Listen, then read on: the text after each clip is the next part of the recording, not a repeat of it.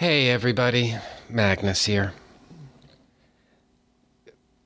You know, some of you may think that this is not exactly the best forum for me to say what I'm about to say, but I really couldn't let the moment pass without commenting on what's happened in the last couple of days. For those of you who don't know, Sean Engel, the former host of Just One of the Guys, passed away on Wednesday, December the 16th, 2015. And Sean was a guest on this show on a couple of occasions. Now, the fact is, Just One of the Guys, at the time that Trentus Magnus Punches Reality, Just One of the Guys was already very well underway. It was already very popular. You know, Sean's name in the podcasting community, it had already been very well established. And Sean really gained nothing by being my friend and coming on my show. I mean, in terms of visibility or gaining new listeners or anything like that, there was really nothing in it for Sean to appear on my show, but he did anyway because he loves comics and he's a nice guy and he wanted to help out somebody who was just getting started. And so he appeared on my show on not as many occasions as I would have liked, but that's just the way that our schedule worked out at the time. And he and I had loose plans to record some stuff after the new year. Now, nothing had been set in stone because he was having health problems, as many of you know, but we figured that we'd get it done sometime in January. You know, basically the idea was to just play it by ear, to see how things go. And the idea was that this was going to be a shoot the shit show.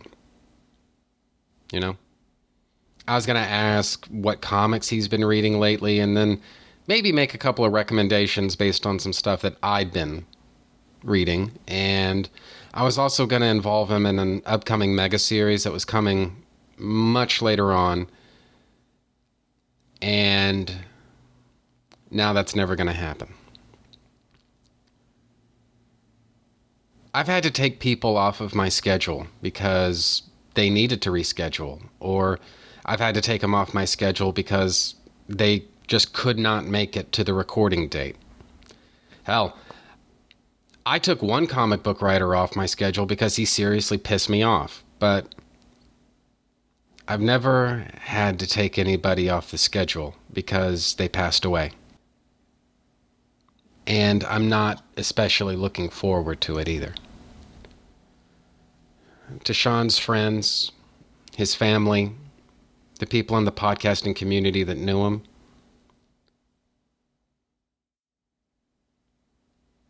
I'm so sorry.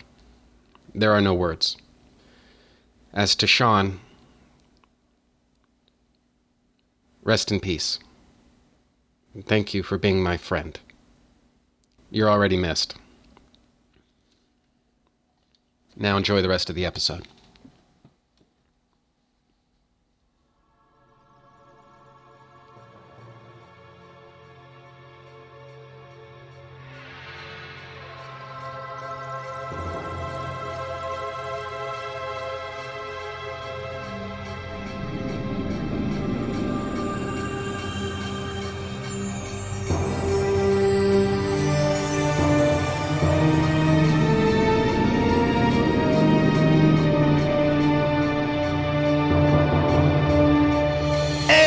Attention, please! This is a piece of art. His Kryptonian biological makeup is enhanced by Earth's yellow sun.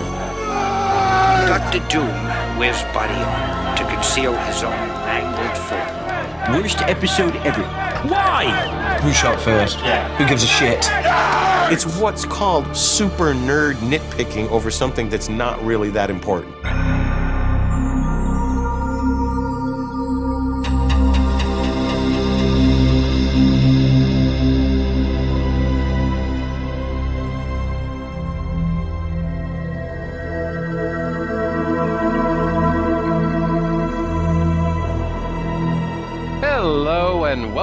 to Trentus Magnus Punches Reality, presented by Two True Freaks. I'm your host Magnus, and today I'm beginning an epic mega series of mega epicness.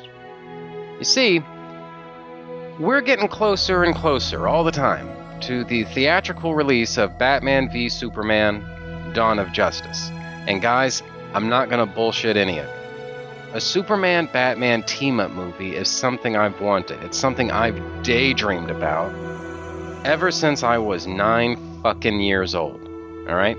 And so because of all the anticipation of all this, I've decided to launch a new epic mega series that celebrates what Batman and Superman are all about. The plan for right now is to alternate episodes. Batman gets an episode, then Superman gets one, then Batman gets one, then Superman gets one, and so on. And then, of course, what do you guys think the odds are that by the time this whole thing ends, there's going to be a storyline where Batman and Superman team up with each other? Probably pretty good. Now, even though a lot of Batman fans can behave like absolute pricks, and God knows they can, there are a lot of cool Batman stories out there. A shitload of them, in fact. So it's a little insane to let a few jerks ruin it for me, right? Anyway, I'm gonna have company for a few of these episodes. Yes, indeedy. A podcasting vassal has generously decided to join in with me for several of these Batman-Superman shows. Not all of them, but a lot of them. I'm not going to beat around the bush here, people. John M. Wilson from the Avengers Inspirations podcast is here to join me for this episode, and rest assured, he's going to be back for several more episodes in the future. So it's with great pleasure I welcome back to the show, Mr. John M. Wilson. Hello, sir. How are you? Hey. I am doing well. How are you today? I am great. And I just want to first of all thank you, not just for joining in on this show, but you've agreed to join in for several episodes. And I just really appreciate you taking the time to do that. This is actually a little bit of a time commitment on your part, especially given that I do tend to record a lot of this stuff pretty early on in advance. And your schedule, being as you're a teacher, your availability is a little bit at a premium. And so, first of all, I want you to know that I'm aware of that. And second of all, I want you to know that I really do appreciate that. There's a million different things you could be doing right now, but you chose to spend this time with me and with my listeners, and I'm really grateful for that. Thank you very much. Well, as long as the check clears, being your vassal is a pretty nice little gig. So, yeah, I'm good. Awesome. Glad to hear it. So now what you and I are going to be talking about in this episode, we've actually got two Batman comics picked out that I don't know as I'd go so far as to call these things classics of the Bronze Age era, but I do think they are, first of all, very entertaining. And second of all, there is in a weird kind of way, they do sort of encapsulate what the Bronze Age is all about. And honestly, I feel like I could do sort of an entire podcast unto itself about Batman and the Bronze Age. I'm not going to, but it feels like I probably could. And so, honestly, for those of you who have never really read any, Bronze Age Batman comics, what we're doing here is we're barely scratching the surface in terms of what Batman was really up to in the Bronze Age. The first one that we've got sort of on the docket here, this is Batman number 227. The title thereof is The Demon of Gothas Mansion. And this is one of those covers that is rightly regarded as iconic for reasons obvious and perhaps not so obvious. Now, John, what did you think about this cover?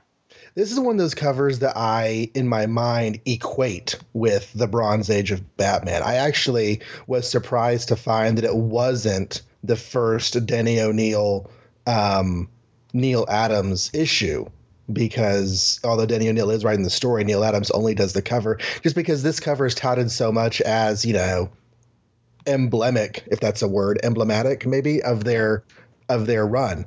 But yeah, it's a great cover. It evokes one of the old 1930s Detective Comics covers very intentionally, I believe. And yeah, it's spooky, it's creepy, and it really fits the story inside, which is a nice dark shadowsy kind of story. I couldn't agree more. And that cover, I believe, is Detective Comics number 31. Yes. And for those interested, by the way, I'm going to be talking about that very story in a future episode, but we'll get back to that when we get back to that. Unfortunately, John's not going to be able to join me for that. But in any case, but yeah, that's exactly right. Actually, we may as well just go ahead and tackle this right now. When I was a kid, I had to pester my mom quite a bit, but what I ended up doing was getting a copy of the greatest Batman stories ever told. And that was actually a crucial part of my introduction to Batman as a character. And what ended up happening is the 1989 Tim Burton Batman film, the greatest Batman stories ever told compilation, and the Adam West TV show from the 1960s, those three things basically served as my introduction to Batman. So from the get-go, I was getting sort of both barrels from Michael Keaton and Adam West. And then on top of all of that, as far as comics are concerned, I was getting everything from Denny O'Neil and Neil Adams to Marshall Rogers and Steve Englehart, Bob Kane and Bill Finger in the early, like the butt crack of dawn for the golden age of Batman, and just everything in between. And that was an amazing way to be introduced to the character. And because one of the things that you take away from that very clearly is that there are so many different ways that Batman can be presented. Oh yeah. And few of them are absolutely without merit, you know? And so that's an important thing, I think, for a rookie Batman fan to understand. I mean, especially in 1989, you know, when Tim Burton's Batman was, I would say, very close to ubiquitous. It was important to understand that as cool as that may be, there's a lot more to Batman even than that. And that was very informative. But one of the things, actually two of the things that were in there were actually the aforementioned Detective Comics number 31 with that classic cover that John just mentioned. But then this story, which is to say Batman number 227, wasn't actually reprinted in that volume, but there was a sort of a cover gallery in the back of the volume, and this cover did appear there. And so this was one of those covers that was sort of in my mind, I guess, for a lot of years, long before I ever read this story. And there's something about those reprints that sometimes you would see these cover images of that would just demand that you read them, but unfortunately you don't have access to the issue. So yeah, what do you do? It was in a weird kind of way. It's like the comic book fanboy form of like torture or something. I don't know. Keeping withheld from you. Basically, yeah. So anyway, that's just a little I was actually getting into Batman around the same time. The Batman movie was out. My brother and I were, I don't know, what was that, 89? I was 10, he was 9. So that was about the time we started getting comics from time to time, and Legends of the Dark Knight had started up around that time. We were able to get the previous issues we'd missed. So we were all about the current Batman comics of the day. I think our first Batman story we picked up was the Scarecrow 3-parter where Tim Drake either puts on the costume or puts on a costume at the end of it. I think he puts on the costume at the end of it. Yeah, his costume, yeah. Yeah, but it's the one that opens up with Vicky Vale meeting some homeless people and being told she's eating rat. Anyways, so we did, because DC was starting up their archives line around that time. Yes, they were. And so we also got some early runs of Detective Comics and got into early Batman that way. Now, we never had any exposure to Bronze Age Batman, and that is one era of Batman that as little of it as I've read, I've enjoyed almost everything I've read from it. I think I'm going to find as I explore Batman further that really is going to be my sort of sweet spot of Batman history. Because you're right, there's a lot of different interpretations of Batman. And I do like 90s Batman and Tim Drake and Nightfall and all that stuff. But I've read the Untold Legend of the Batman. Mm-hmm. That 3-part miniseries that sort of recaps his origin and everything. Right. And all of that just resonates with me a lot on what Batman's character in history should be like. So anyways, when I sat down to read these two issues for the podcast, I'd never read them before, but yeah, this was some fun comics. I couldn't agree more. And honestly, to me, the fun really starts right there on page 1, where you've got Batman. He's basically standing outside what looks like the sort of prototypical haunted manor, the sort of haunted mansion. And there's a woman's outline in the only room that has any sort of light to it whatsoever. And honestly, out of context, actually looks kind of stalkery. Now, it gets put into context a little bit better later on, but at least, right. At first blush, it's one of those things that could be so easily misinterpreted. He's almost looking menacing there because he is kind of hunched over. He looks, if it weren't a Batman story, he could be the menacing figure outside who's getting ready to do something bad to the woman. Agreed.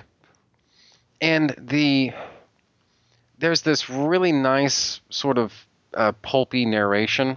Not by Batman. It's sort of this third person, writer's narration, and it's just a little bit pulpy, a little bit hammy, and I just really enjoy it. It's got this entire issue. In fact, has sort of it's actually kind of unique in the Bronze Age Batman's publishing history, in that it has, not to get too far ahead in the story, but it really does have a lot of paranormal and horror movie overtones to it. And generally what people think of when they think of the Bronze Age, it tends to be more grounded and realistic stories with more human types of characters, enemies, arch villains and stuff. And that is not at all what we get in this story. And honestly, I'm a huge fan of mixing Batman with sort of horror movie elements and supernatural story elements and things like that. I'm a big fan of doing that to begin with. So it's a genre he fits really well into. I agree. And you know what? Your estimation of that and mine, we apparently we're a little bit in the minority there among Batman fans.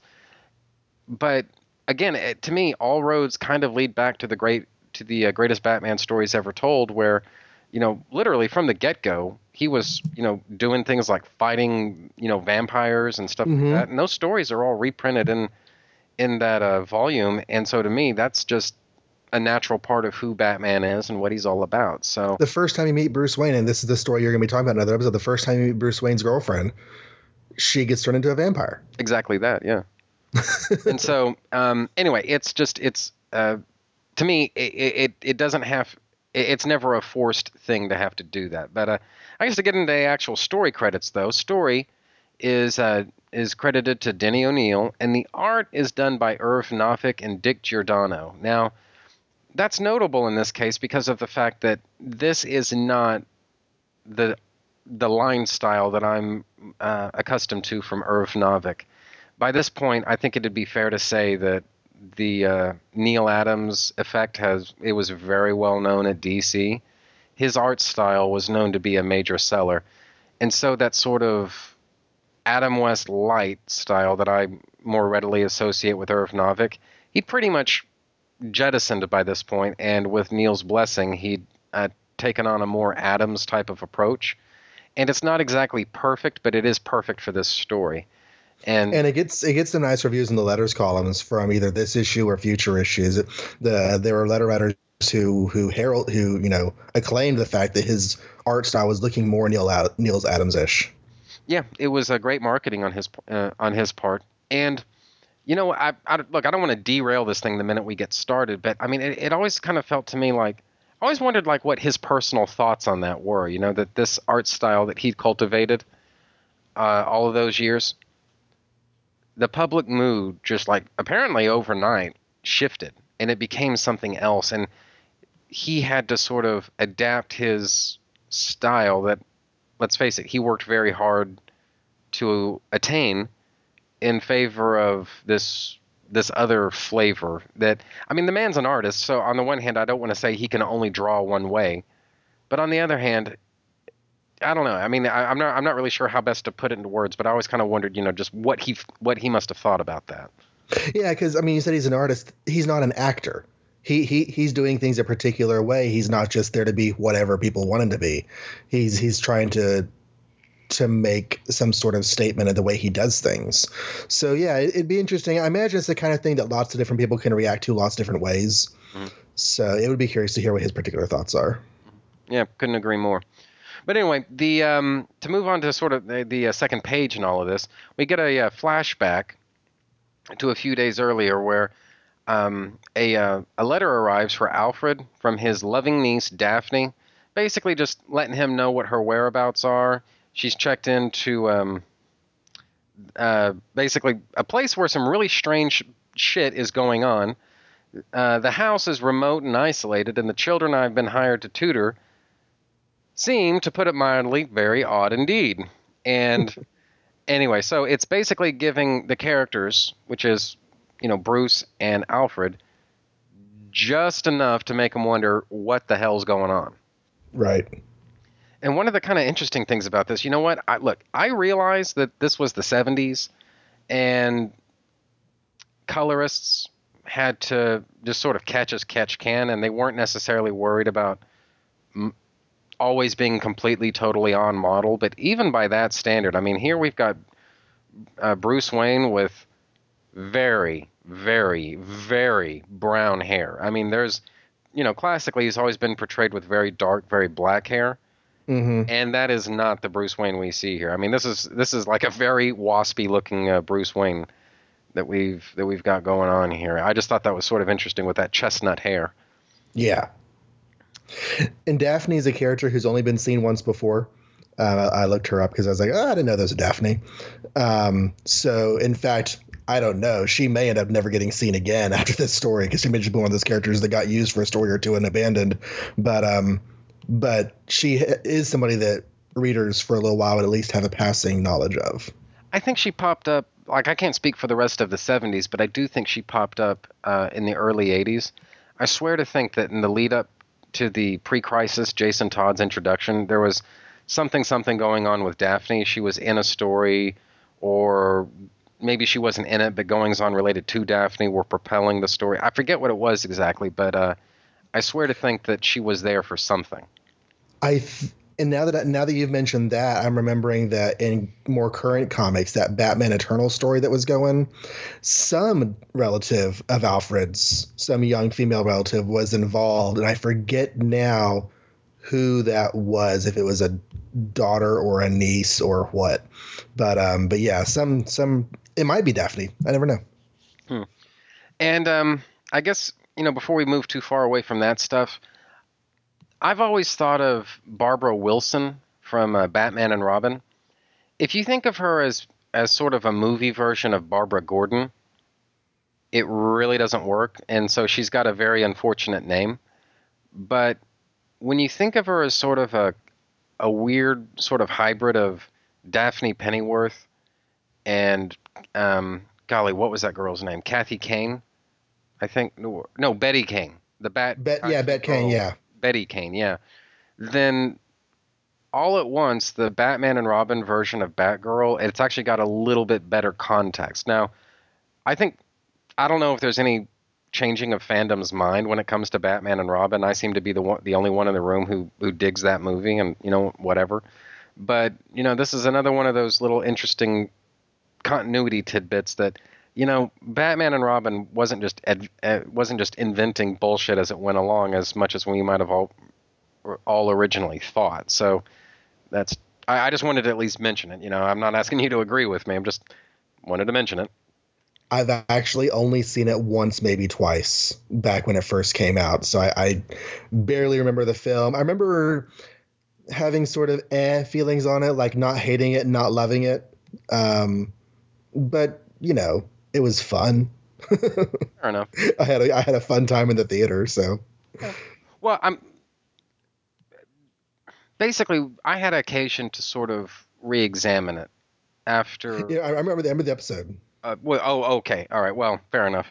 Well, if you were going to say you were going to re-examine for the show, I remember that episode. I don't know if you were going to tell another story. Oh, no. Well, it's sort of. I mean, basically, I guess like the genesis of all of that was, I'd seen The Dark Knight Rises in the summer of 2012. Mm-hmm. And I came out of that movie feeling like, you know what, there were some really, really, really enjoyable parts of The Dark Knight Rises, but I think for the most part, I think I'm kind of done with this overly dark, overly serious and somber type of Batman. What I want now is something a little bit more fun. And let's face it, there was nothing dark, serious, or for that matter, pretentious about Batman and Robin. I watched it about a week later, and I was amazed. I was fucking shocked how much I was enjoying myself as I was watching this movie. That honestly, if it feels like fandom had kind of spoken on this a very long time ago. Mm-hmm. And here I was having the time of my life, and I was thinking, you know what? I seriously misjudged this movie. And so, anyway, needless to say, not what we're here to talk about, but that was where it all sort of started for me. So, but anyway, so basically, what Batman or I should say Bruce and Alfred resolve is that Batman's going to check into this, and so that pretty much leads us on over to page 3, where Batman finds himself basically in the mountains, 100 miles from the nearest town, but it never really tells us quite where this is, or for that matter, where this is in relation to Gotham City. But since it's the 70s, there are no cell phones, there is no communication, except for maybe magical head comms with Alfred. I don't know if he has magical head comms at this phase in the game or not. Well, if he does, he's not using it in this story, that's for sure. And so Batman comes across some very scary-looking thugs, Generic Thug 1 and Generic Thug B, in the forest, armed with torches and a giant fucking axe, I believe is what it's called. And what's that other thing that they've got? That giant a scythe. That's a scythe? All right. Yeah. Okay. I wanted to call that like a sickle, but that's not really what it is. All right, fair enough. Well, being as this is a Batman comic, and being as it's the 70s, he's going to get attacked before too long. So Batman has got to, because, let's face it, you got to put the guy into action. Batman's got a little bit of a brief fight with, the bad guys. And honestly, this is one of those, when I read comics, I tend to be very text oriented. I tend to read the captions and I tend to read the dialogue and all that stuff. Mm-hmm. Sometimes the subtleties and the nuances of the art sort of go by me. And the reason for that is because when it comes down to it, I'm a writing type of guy. I really don't know a whole lot about art or I guess the fundamentals of how to draw a comic book page, whether it's, anatomy or for that matter, at times even pacing. I'm not exactly the world's foremost expert on that. But the coloring on these pages is amazing. The composition, the pacing of the action and everything. It's incredibly well done. Now, I like the lack of sound effects. Not that I'm an anti-sound effect guy, but I think for this sequence, I like the lack of sound effects. I do too. I've always sort of regarded that as moments when, I don't know if it's the writer or the artist or the letterer or the editor, whoever, somebody is trusting us with this aspect of the story. They don't need to, I think it's sort of a trope at this point that when Spider-Man fires off his web shooters, you get thwip thwip. Right. Or when Wolverine, pops his claws, it's always snicked. And I think those are sort of tropes of those characters, and it's kind of endearing, but you don't necessarily need that moment when Batman grabs that dude's axe and then pitches him against the tree trunk. You don't need this massive thud. Oh, they're probably also very intentionally distancing themselves from the TV show. So that might be another reason why they're not putting in the sound effects. That I didn't even think about, but that's a good point. Yeah. I mean, because at this point, this is 1970. Late 1970s. So it's not that the Batman TV show is still leaving a stink on them, but I think they're just trying not to go back there. So, but yeah, the coloring is great. Whenever it comes to art, I just want to be able to tell what's going on and follow the page and let the action guide my eyes. And I like that Batman just takes these guys out. And I love the capture at the top. I don't know why it says for long years this Batman has trained, and other men, armed though they be, are no match for him. I like this Batman because Denny O'Neil kind of does mark a new era in the comics, and this Batman that we have here, this guy's going to take these two guys out because they're just guys. They're just, like you said, Thug 1 and Thug B, and he's going to take them down, and he does, and then he walks away. Yeah, and he doesn't even give him a look back, and it's just, number one, it's incredibly cool to watch, but number two, this is so typical of who Batman was at the time, at least in my opinion. He didn't dwell over things. I think most people would need a moment to catch their breath, and then they'd marvel at the fact that, holy crap, I just beat the snot out of two guys at the same time. I am the man! You know, because let's face it, taking on two guys at the same time, that's pretty fucking impressive, you know? And taking on two girls at the same time is even more impressive. For different reasons, yes. Sorry. No, that's fine. I just wasn't expecting you to say that. That's good. Oh, I'm leaving that in. But it's just, he does what he needs to do, and then he just moves on. And that plays for me. So then you get the next page, and you get this sort of Ra's al Ghul look-alike. It's like Raish's twin brother or something like that. You know, his less competent little brother. Mm-hmm. Skulking around in the forest with, I'm running out of generic thug names here. Let me think, like Thug 4 and Thug C. And again, the coloring on the page it's just very atmospheric. It's very monochromatic. And I'm a sucker for, this type of coloring job in comics. You can't have it for everything on every page, but I always like it when it's done well, and here it is most assuredly done well, with that big torch being the only real source of light there in the dense underbrush of the forest and everything. And you've got these, let's face it, these just friggin', we're going to get more details about these guys in just a bit, but these just total weirdos wandering around in the forest in the dead of night doing God only knows what. And then with a giant box. Yeah. And then they start talking about the spirit of the demon. How do you pronounce this? Is this Bulk or Baal? Yeah, I was saying Bulk. Bulk. Okay, well, works fine for me. Fine. Anyway, and here you've got Batman. He's watching the goings on and from a tree, and you could actually believe, you know what? He's actually high enough up, and these guys are so sort of intent on what they're doing, they wouldn't notice that he's up there. Yeah, the art really sells the hiding. It sells the lack of light. Like you said, everything's monochromatic except for the flame, and that gives you the feeling of darkness without everything being just black and inked over. So yeah, they're just walking along, and he's listening to him, and then he scurries on after him. He does this really cool leap from the tree at the bottom there. Yes, he does. And I like the cape in this comic a lot. It's a very inconsistent length, but it seems to have a length that fits each individual picture. Like when he's walking, it barely goes down to his heels. When he's sitting in a tree, it's like bat's wings or a vulture's tail or something draping down behind him. Yeah, it's like a bed sheet. Yeah. Yeah, a lot farther than it would be, and I really, really like how it looks, the effect that it gives. I do too, and it's just incredibly well done. I love it. I almost feel like in some Batman stories, it's really the adventures of Batman and Batman's cape, and they're sort of in this thing together, and.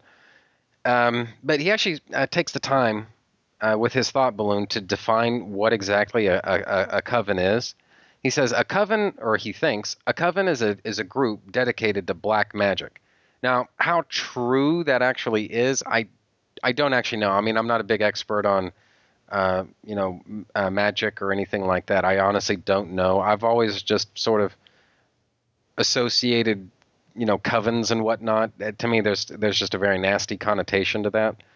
So then he goes on to call Bulk one of the nastiest creatures in mythology. Now, number one, I just hate that fucking word mythology, because that's not mythology. Bulk is one of the nastiest creatures in myth. Mythology is the study of myth, asshole. But the other thing is that if it's really just myth, if this is all just sort of imaginary bullshit, then this is at least theoretically, nothing to really worry about. If there is no bulk, then, what's the problem exactly?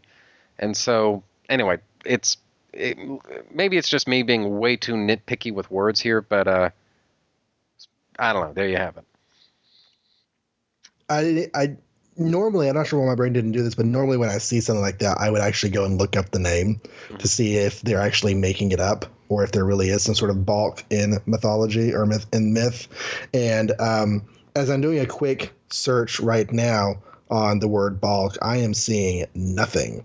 So I think it's one of those made up myths that doesn't really exist in myth.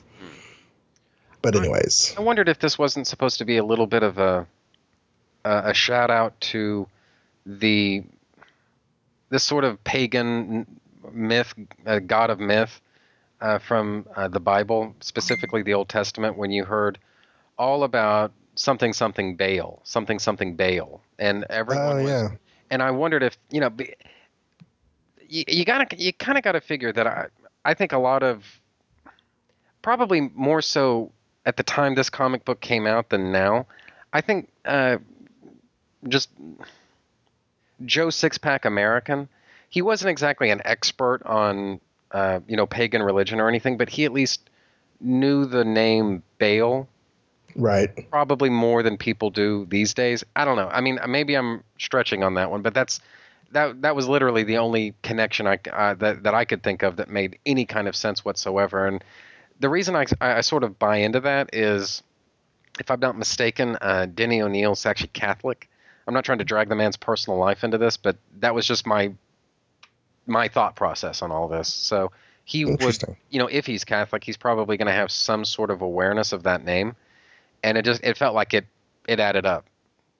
Yeah, might have decided to make a play on that name, and it's probably smart not to use an actual biblical name or an actual religious identity, and just sort of spin the name that way you don't hurt any feelings or get anyone misunderstanding you. Yeah, I agree with that. But we get this girl. Whenever Batman finally finds Daphne in a dungeon, not a dungeon, but like a tower cell, this girl, Daphne, is going to show up in all of the Batman comics that we looked at today. Every time there's a blonde girl, she looks just like this girl. Yeah, pretty much. It's like the guy has one blonde girl that he draws. Yeah, pretty much. And I was going to say that it's basically Daphne Pennyworth as portrayed by Jane Fonda. Yeah. From Barbarella. And like just that look, it just seems very similar to me. Maybe I'm just stretching here, but that's just, kind of got to figure, she would have been sort of famous even then, so I don't know. I think it makes sense, but maybe I'm wrong. It's just something about the shape of her head, the arch of her brows and everything. It just seems very Jane Fonda to me, but maybe I'm wrong. Sorry, what? She's wearing the old-timey clothes and she's complaining about everything. And I know that you're not a follower of the show, but there's a really old Doctor Who episode from like the 1960s where they rescue this Victorian girl who's being held captive in a tower by some aliens. And as soon as I saw this, I thought of that. The people who watch the show know what I'm talking about. Victoria, she was a Victorian girl named Victoria. But she is surprised to see Batman. But there are times in these comics that we read that people don't act like they don't even know what a Batman is. So I was kind of not really sure exactly how much she should know Batman, or if she just happens to know the stories and knows the newspapers. And so when she sees him, she's like, oh, the Batman. Oh, yeah. Well, I don't know. I guess like my view of that was that Batman is he's probably famous in Gotham City, like how well known he is sort of worldwide. And again, this is just supposition. I'm not basing this on anything, but I always assumed that to the outside world, if they've heard of Batman, it's probably because they know somebody who lives in Gotham City who's probably seen Batman. And being as, let's face it, Daphne knows somebody who lives in Gotham City, odds are she's at least heard of Batman before. And so that was sort of the way that I always thought that it probably worked. And, okay. Makes sense. I don't know. That could be me just projecting bullshit onto this that really doesn't belong. But one of the things about this page that I actually sort of liked is there's something that's sort of, and I mean this in the classical sense, there's something that's just very romantic about the hero scaling the castle wall to rescue the maiden. And that's sort of what we're getting here. And in that, Batman, he, in a very non-Adam West type of way, since you mentioned the fight from a few pages ago, he just sort of scales the wall, but it's more like he sort of climbs the rope. He doesn't walk sideways up. Oh, I see what you're talking about. Yeah, the classic Adam West shot where the random TV guest actor of the week is going to show up and talk to them out the window. Yeah, and they're whatever bullshit they've got going on. It's just it's like they needed to get Batman inside, in a very sneaky way, and this was the best thing that they could think of. But it was almost I can almost see the editor's note saying, "Just don't have him walk sideways up the wall, dear God." So maybe I'm wrong though. Maybe Julie Schwartz wasn't. Maybe he was a little more open-minded than that. Who's to say? But either way, they basically we get a little bit of exposition here where we discover, basically what it is that's going on.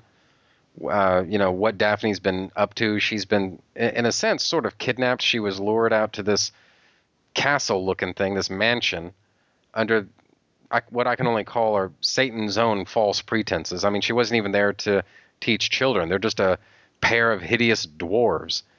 And so Batman and Daphne try to make their escape, but before they do, one of the things that comes out is that Daphne bears an unfriggin' canny resemblance to the portrait of a young woman on a wall. And let's face it, that's basically Daphne, because I don't think Irv Novick really wanted to develop all that different a look. So she's even wearing the same dress. How convenient is that? Yeah.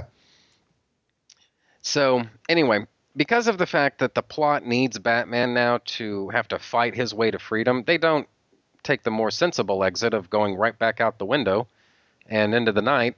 No. They decide to make their escape by forcing the door open and then exiting through the castle, which ends up being just about the dumbest thing Batman's done all year, because he plummets through an open trap door and finds himself ensnared by the villain of the piece. And now I'm actually not even seeing his name actually specifically said anywhere on that page. They just call him the Elder. Yeah, it's only I only just noticed that.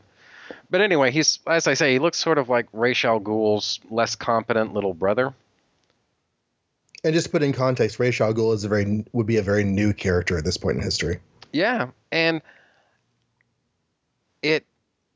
this page, right, or this panel really, this is the second panel on page 8, where the two hideous dwarves are doing whatever it is that they're doing with Batman as he's kind of snared in the net. The Elders look like just basically the way he's drawn his appearance, it just seems very Neil Adams to me. Mm-hmm. And this is already a sort of Neil Adams flavored story to begin with, but the way he looks, just that maniacal grin that he's got going, and I mean, you can just see the insanity in this man's eyes. I mean, this guy's just he's got a lot more than just one screw loose. I mean, this guy is gone. I guess the craziness of it. This is just it's really hard, I think, to draw mental instability in comics and not have it come off like a caricature. Like, really, the best example I can think of apart from this. Do you remember that? Did you ever read Identity Crisis? That is one that I haven't read. Okay, all right. Well, I don't want to spoil the end of it for you then, but there's a moment in the last issue, you'll know it when you see it, where the villain of the piece gets unmasked, and holy fucking cow, that person looks friggin' batshit nuts. All right, and it's like the mask has slipped away, and now it's just insanity, and it's right there on the page. But it's not like the cross-eyed drooling, stuff. No, but the wide-eyed staring out. You know what your description is reminding me of? Are you an old school Star Trek watcher? A bit, yeah. There's an episode called "The Conscience of the King," where there's this troupe of Shakespearean players who are taking a ride on the Enterprise, and the director of the group, his daughter is one of the main actresses, and the director of the group is also accused of being this this really notorious bit from history, the sort of Stalin-esque kind of governor of a planet who oversaw the massacre of thousands of people just to save lives, or with the excuse of saving lives. Anyway, long story short, at the end of the piece, the daughter loses her grip on reality. Mm-hmm. And her eyes just go wide and wild, and the things that she's saying, she's obviously lost it. And it's really kind of traumatic and sad how the events of the story have affected this girl so much. It's increasingly sad because Kirk was totally hitting that. And now he's looking at what he was hitting and he's like, oh my God, that's terrible. So, but yeah, he does have this wide-eyed look. Now I want to go back just one page. Sure, please do. The painting on the wall of the woman that looks like Daphne, that Daphne's been made to dress up like I think she's actually wearing not just the same looking dress. I think she's actually wearing that dress, because she talks about having been made to wear old clothes, which is kind of gross. But this is where the whole Dark Shadows idea kind of kicked in for me. I don't know how much you've seen of that show, if you've seen any of it at all. None. But I'm pretty sure that there's almost an exact same plot in that old 1960s Gothic soap opera of a person in the modern day looking exactly like a person in a painting, and then that person in the painting being a ghost in the story. I'm pretty sure that happened in Dark Shadows. So whenever I saw this, I was like, and since this is 1970, I would be willing to put at least a dime on the idea that Denny O'Neil is drawing from that, what would have been very, very popular in his day TV show. Well, how do you feel about that? I mean, I don't know if I'd go so far as to call this a swipe exactly, but like when, I guess, comics or comic media, like TV shows or what have you, when they sort of riff on popular concepts in movies and shows and whatnot of their time, I mean, like, what do you, how does that make you feel? It's one of those things that feels that I'm able to swallow more easily in older comics than in current comics, if that makes sense. Like, whenever I'm reading an old story and I see that it's, it was printed in, 1960, whatever, and I see that there's a very obvious nod to something from the 60s, Star Trek or James Bond or something.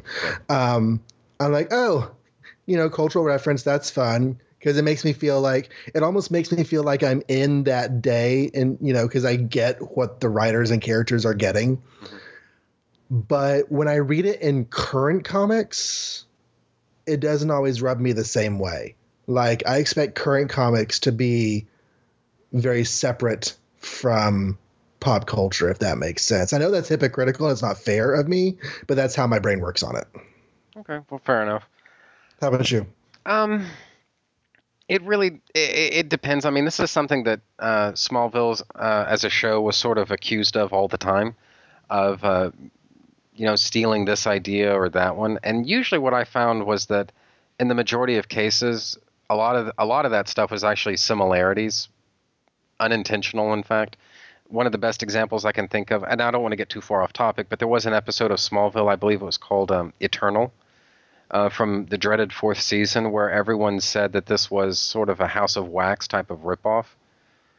But the thing was, House of Wax, it had come out maybe a month before that episode aired, and there's just no possible way, just the timing of it doesn't add up. There's no way that one could have had any kind of influence whatsoever on the other, right? It's impossible.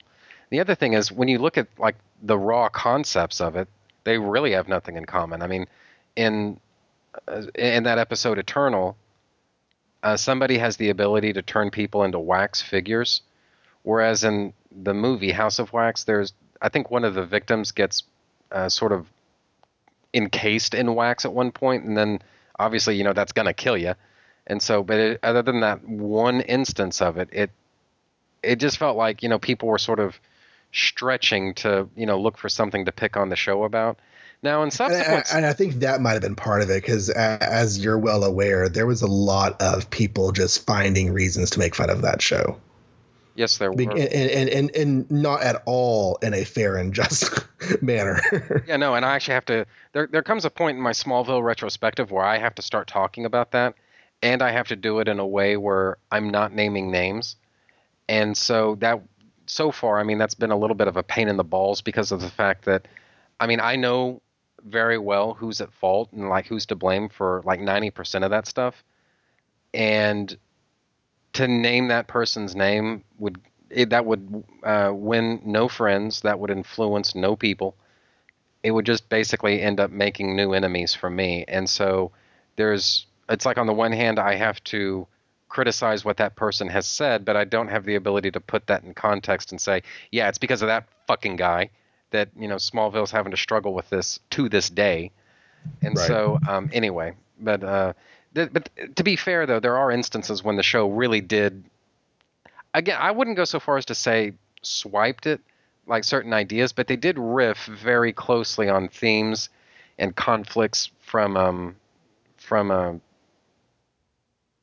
like a movie or something like that was popular and well known at the time, and that can be fun to do. Shoot, Chris Claremont's X-Men. How many times did he take popular culture and make it part of his story? He freaking brought the Starship Enterprise in all but name into one of his first sagas. Kitty Pryde fought the alien from Alien, only it was a demon. Mm-hmm. The Legion of Superheroes is the Shi'ar Imperial Guard. The whole crux of Lilandra and the Empire is totally Star Wars. There's so much in that, and yet that is heralded as one of the greatest aspects of comics history. So it can be done, and it can be well received. It seems like nowadays, though, people are too jaded to. I say people. There are those who are too jaded to receive it. But I don't know. I tend to like it. I think that you were saying earlier about how you want to make sure you have your cart and horse in the right order, because you'll accuse something of being a riff on something when there's just no possible way. I was hearing a review recently on one of those X-Men issues where the Man-Thing showed up, and the reviewer was basically writing off the Man-Thing as he's just a copy of Swamp Thing. And yeah, Man-Thing predates Swamp Thing. Right. And there's the whole story behind that, about how the two creators of those two properties were college roommates and swapped ideas and developed their own ideas of this, bog monster, but they're very, very, very different beyond the basic thing. Well, fair enough. And, we're off topic as it is. We are anyway, so far off topic. Yes, we are. But, honestly, what's a little bit more? I think what fucks people up is when you take that stuff and you move it outside of comic books, that's when people start having problems. And what I mean by that is, I think most comic book fans, I don't care how cinema literate they are, most comic book fans could sit down and enjoy The Long Halloween, and they could really get a serious kick out of it. That is a fun comic book story. But if you were to turn that into like a live action film or an animated movie or something like that, or for that matter, even just riff on, a lot of the ideas and concepts of The Long Halloween and a sort of episodic animated series or just whatever else, basically anything except a comic book, the first thing out of anybody's mouth is always going to be, that's a ripoff of The Godfather. But it works in a comic book, not just because of the fact that it's a superhero now. That alone is one degree of separation. But when you put it in a comic book, you've got that crucial second degree of separation that I think makes all the difference. And I think people they're okay with different media riffing on other media. But the minute those two media overlap, even if the subject matter is otherwise completely separate, that's when people start getting uncomfortable. And so if you had done a comic book series called Smallville and it riffed on, Saw, that I think people would have been willing to roll with. It's the fact that it was done as a TV show, that's when they start having problems. And maybe I'm wrong, but that's just the way I look at it. I'm not sure that Saw and Superman would ever want to mingle, though. That seems like a bit of a stretch. Well, they did. And see, that's the thing. I mean, that was another episode of Smallville where I believe it was in the 5th season. I think it was an episode called Mercy. This guy who's wearing a sort of Dr. Doom mask, he sort of torments Lionel and puts him through these sadistic games. And you cannot overlook the Saw influence there. I'm sorry. Okay. It's just not possible. You know, I may not have known Saw when that episode aired because I didn't watch that until I was an adult. Right. Well, I was an adult when Smallville started. But, you know, I was kind of older. So I'll be interested to get to that episode when you get there. Well, yeah, and it's a few years off yet. But anyway, to get back on topic, though. So Batman and stuff. Yes. Well, the story's almost over anyway. And the guy he's done this really interesting, you know, delayed death trap of putting a noose around Batman and standing him on a block. But the block is very, very slowly lowering. Mm-hmm. And so Batman doesn't just get the kick out the stool and snap your neck or just strangle you to death in 30 seconds. He gets a very slow approach of that death as he has to go on his tippy toes and such. And we get his inner monologue about what he's going to do to save his life. He tenses up his neck muscles to protect his trachea. Mm-hmm. And he swings himself off of that block to grab a torch. Now, here's the part where you have to have your degree of disbelief, because he grabs the torch with his feet, and that's fine. He's flexible enough to swing his feet up over his head, and that's, you know, fine. But then he holds the torch on the rope long enough for the rope to burn through. And this guy is only being supported by a noose around his neck. Yes. And, you know, it's Batman. It works. It's kind of cool. But at the same time, it's like there's no possible way. Yeah, there really isn't. But you know, you mentioned the Batman TV show just a minute ago, and that kind of puts this little death trap here into a little bit different context. What you have is the villain. He's basically explaining how he's going to kill Batman in a very fucking sadistic way. And guys, look, I'm no expert on hanging, all right, but I do like. I don't want to. It's kind of funny. We worked so hard to get back on topic, and I'm taking us back off topic. But all of this ties back to the story, I promise. One of the things I like to do is the older I get, the more I just like learning stuff, you know, especially history. I mean, science, math, those things, you know, whatever, not really my thing. But history, oh my God, I loves me some history, right? And so one of the things I did, I kind of got this boner a couple months ago to learn about that sort of interstitial period of Germany between the world wars, you know, the Weimar Republic. And then, of course, if you're going to learn anything at all about the Weimar Republic, that pretty much takes you over to the Third Reich, right? And if you learn anything about the Third Reich, sooner or later you're going to end up at the Nuremberg trials, where a crap load of Germans were executed by hanging, right? And typically the standard operating procedure for something like this, you know, after, you know, the, you know, one nation or the other has been vanquished, you know, if you've got to execute people, the usual way of doing that would have been a firing squad. That didn't happen. They basically set up this sort of industrial type of gallows so that a lot of people could be hung simultaneously, right? And so I'm not even completely sure really how legal that is, but anyway. And so what they ended up having to do was call in a sort of hanging specialist because of the fact that you can't just hang somebody and hope that works. If the way that the Elder was planning to execute Batman, assuming that he knew anything at all about hanging, it would have taken Batman not even like 30 seconds or a full minute or something like that. We're looking at closer to like 30, maybe 40 minutes for Batman to finally die. And the reason for that is because he's being gradually lowered into place. And assuming the Elder knew that, that's a really fucking sadistic way to kill somebody. I mean, here's a guy, he had guns in hand. He could have ended it right then and there. Of course, if he'd done that, there wouldn't have been much of a story here. Right. And we wouldn't have Batman 20 years later. Yeah, that's true. But I've often thought that, or at least the way I've wanted to interpret this story is that he knew what he was doing here, that it was going to take a very long time to kill Batman doing it this way. And he did it that way anyway, because that's just how much of a sick fuck the guy is. And when you think of it like that, I mean, that I don't know why, but for some reason, that just makes it so much easier for me to buy into the, how Batman escapes, simply because of what he's escaping from. I mean, there is nobody in the world, and I do mean this, knowing, that people really have died this way. I don't care who you are or what you've done. Nobody deserves to die this way. It's just, it's a terrible way to go. And so, whatever bullshit Batman comes up with to escape from that, I'm not trying to minimize your point.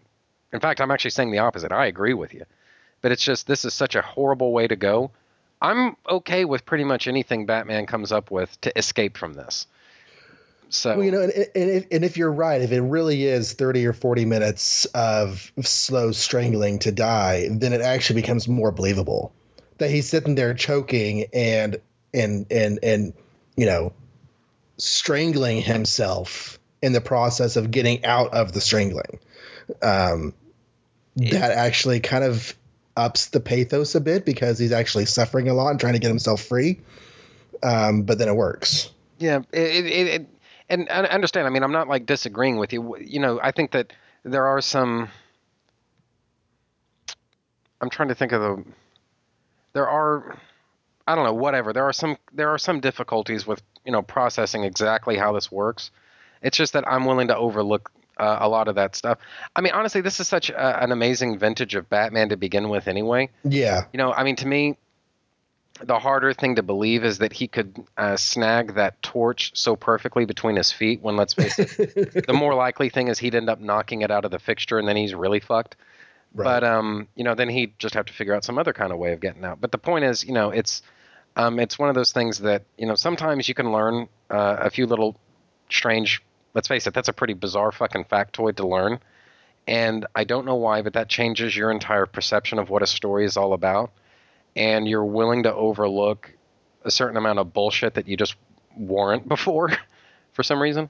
So, anyway. So, wow, we spent a whole lot of time on this page, haven't we? We can move on, because then we get to the more, this is where the trappings of the supernatural and the ideas of a supernatural, but it could all end up being a Scooby-Doo show at the end. This is where that goes away. We actually get into the supernatural, because the ghost of the person in the painting actually shows up at this point. It's the art is done like the same girl we saw, like Daphne in the pink dress, but her face is always in shadow, which I think is an excellent touch to sort of convey, without saying a single word, what's going on here. But the ghost of the ancient, woman in the painting shows up and guides Batman to where he needs to go. Yes. And on the one hand, I would almost, the only reason I'm not going to call this, a sort of Deus Ex Machina type of solution is that we find out she's actually got a very personal stake in what's going on in all of this. But you are right. This is the moment when this is truly taken. Everything that we've seen up to this point, it could be the sort of the rantings and ravings of a madman, and he doesn't know what he's talking about. The man's excuse me. The man's completely insane. And so, there's what he believes is going on. There's what he believes he's doing. And then there's what he's in fact doing, which is just killing innocent people. But there is no demon. There is none of that. And this is the moment, like you say, this stops being a Scooby-Doo story. And this truly does transcend into true, I think, horror movie territory now. I mean, if we weren't there before, we're definitely there now. Where this is a full-on fucking ghost. Let's just call it what it is. And as I say, I'm perfectly fine with Batman mixing with, these sorts of story elements, because, from the get-go, that was a core part of, my perceptions of who Batman is, ever since, like going back to the time, I swear to God, I was like 8 years old, or I had just turned 9 maybe. And, this is something that's been with me for, at this point, the vast majority of my life and almost all of my Batman fandom, give or take, what do you think, like 4 months or something like that? So, I'm totally fine with all of this, but the reason I'm being a little bit of a pain in the ass about it here is because I've seen people who say that this is the moment where the story goes off the rails for him, and I just cannot relate to that. No, I mean, Batman has done lots of horror over the years. I mean, one of the most popular Batman stories is that, what is it, Red Rain? Mm-hmm. Oh, that's awesome. And, that's where Batman becomes or either becomes or runs into, I know over the course of the trilogy he becomes, but in that first installment, he runs into vampires, full on real, honest to Dracula vampires. Honest to Vlad, that'd be a good pun.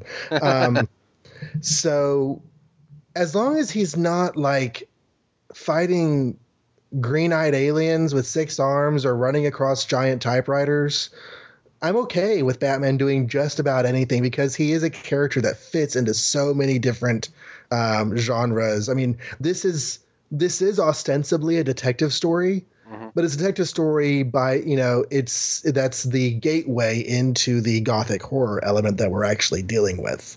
Yeah. And so you take what Batman is and put him into a situation where that character concept flourishes. I agree. And, the thing about it is I'd almost be tempted to say that this was kind of foreshadowed on the on the cover. This is one of those things that really shouldn't have caught us off guard here, because if you think about it, that cover, yes, it is an homage to that classic Detective Comics cover that we were talking about before. But if you look closely, the woman on the cover, it could be Daphne or it could be the Ghost. And if you look at her eyes on the cover, they're completely blank. They're just totally white. And it could be that, that's just a printing issue that's going on there. We're not supposed to take that literally.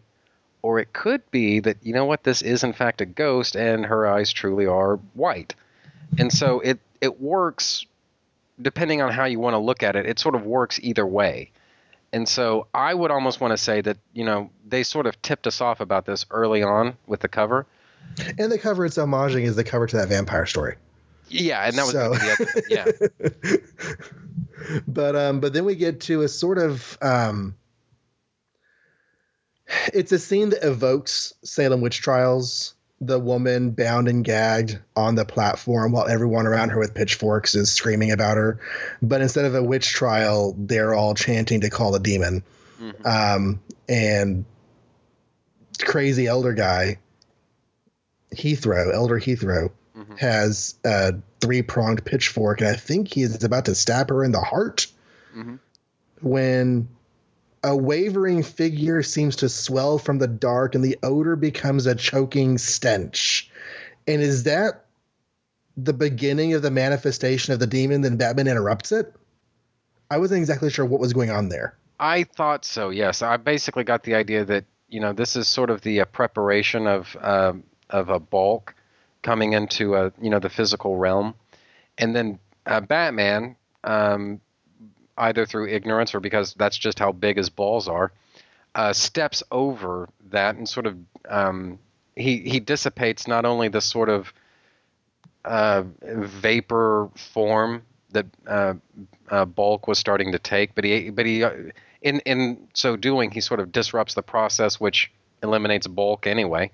But I mean, I got to tell you, man, I mean, everybody in life has sort of got their own. They've got a button, For some people, it's sharks.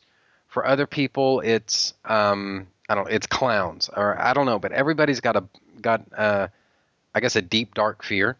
And mine has always been, shall we say, the dark forces. People can call it superstitious. They're welcome to call it whatever they want. I believe shit like this really does exist. And, to say, is it like commonplace? Like you're going to see this when you go to 7-Eleven to pick up a slushie?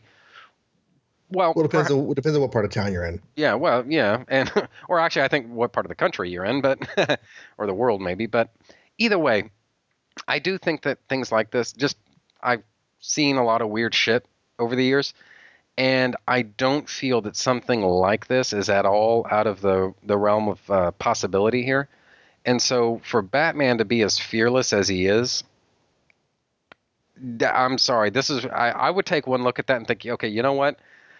Daphne's just going to have to win this one without me. I can't do this, you know? So, but yeah, he just sort of pimps in there. And once again, you know, we have this sort of, this is another one of those things that makes me believe that it's not just idle bullshit that's going on here. They really are in the middle of doing a real trance, because all of their torches are colored green. I mean, we're right back to this sort of monochromatic coloring that I'm always a sucker for. Their torches are green. Somehow you have these green flames, and it sort of casts this eerie green light over the whole ceremony and all the characters and stuff. And of course, you've got Daphne. She's strapped down and she looks like she's about to shit herself, and who could blame her? And but don't mess up the dress. Yeah, pretty much. Yeah, because we may need it again in a few centuries. So, and how do you explain that to the dry cleaners? I mean, really, you know? So either way, it was a bad trip. Yeah, if you want to look at it that way, sure. And you know, it's kind of funny to me that you mentioned Legends of the Dark Knight earlier, and that story alternately goes out of its way to downplay the supernatural elements. The shaman story? Yeah. Except at one point it does introduce a little bit of ambiguity. You know, that, there were real bullets being fired out of that gun, and Batman wouldn't have been protected against them, so how the hell did he not die? But somehow he didn't. And so it's like, on the one hand, there was just enough, but it wasn't overpowering. And I think that's sort of the difference between the market that Shaman came out in versus this one, where I think Denny O'Neil was actually very well prepared to err on the side of going too supernatural. I mean, it's better to be too supernatural than to be too Adam West, perhaps. And so I think that's... And I think the mindset of the 70s was really up for that sort of thing. I mean, the 70s was a really weird time for spirituality and for religion and everything, because you had a whole lot of just wide open acceptance of anything that felt supernatural or paranormal. And yet so much of it was done under the trappings of Christian language and Christian ideology. So it was this weird blend of paganism and Christian thought in the 70s that was just pervasive. And that's the kind of era that launched Roy Thomas's, not Jim Starlin's, but Roy Thomas's Adam Warlock series, which is an entire commentary and metaphor of Christian ideology. So it's this idea of bringing forth a demon and the visuals that evoke the Salem witch trials and like you said, Baal maybe evoking the name Baal and Baal in people's minds. I think it plays right to the market of the day in a way that maybe not so easily would be accomplished today. I agree. Well, and yeah, I mean, like, you're right, because of the fact, how, and I don't mean this in a greed sense, but more in like the philosophical sense, how materialistic a lot of people tend to be these days. And so, yeah, that's actually an amazingly good point. Thank you. I would never have thought to put it like that, but that's a really good point. And you're right. This is the same decade that saw the rise of the Moonies, for God's sake. I mean, I don't think anyone had their head screwed on straight in the 70s. So, and I'll go ahead and take advantage of my own train of thought to plug Resurrections and Adam Warlock and Thanos podcast that where I talk about the 1970s Adam Warlock series. So there you go. Oh, badass. All right. And where is it that people can find that? What's the web address? It's actually not my show. It's just one that I'm on. But if you do a search, there's a Tumblr page that I don't remember the actual address for, but do a search for Resurrections, Adam Warlock, and you will find the site. All right. Very cool. Now, what else do you have to say about this page? Hold on, I got to get back open and get it closed. Not a whole lot. We're quickly reaching the end of the story, and this story is one that I feel has a nice closing to it. It doesn't just sort of cut off an end like the next one we're going to talk about.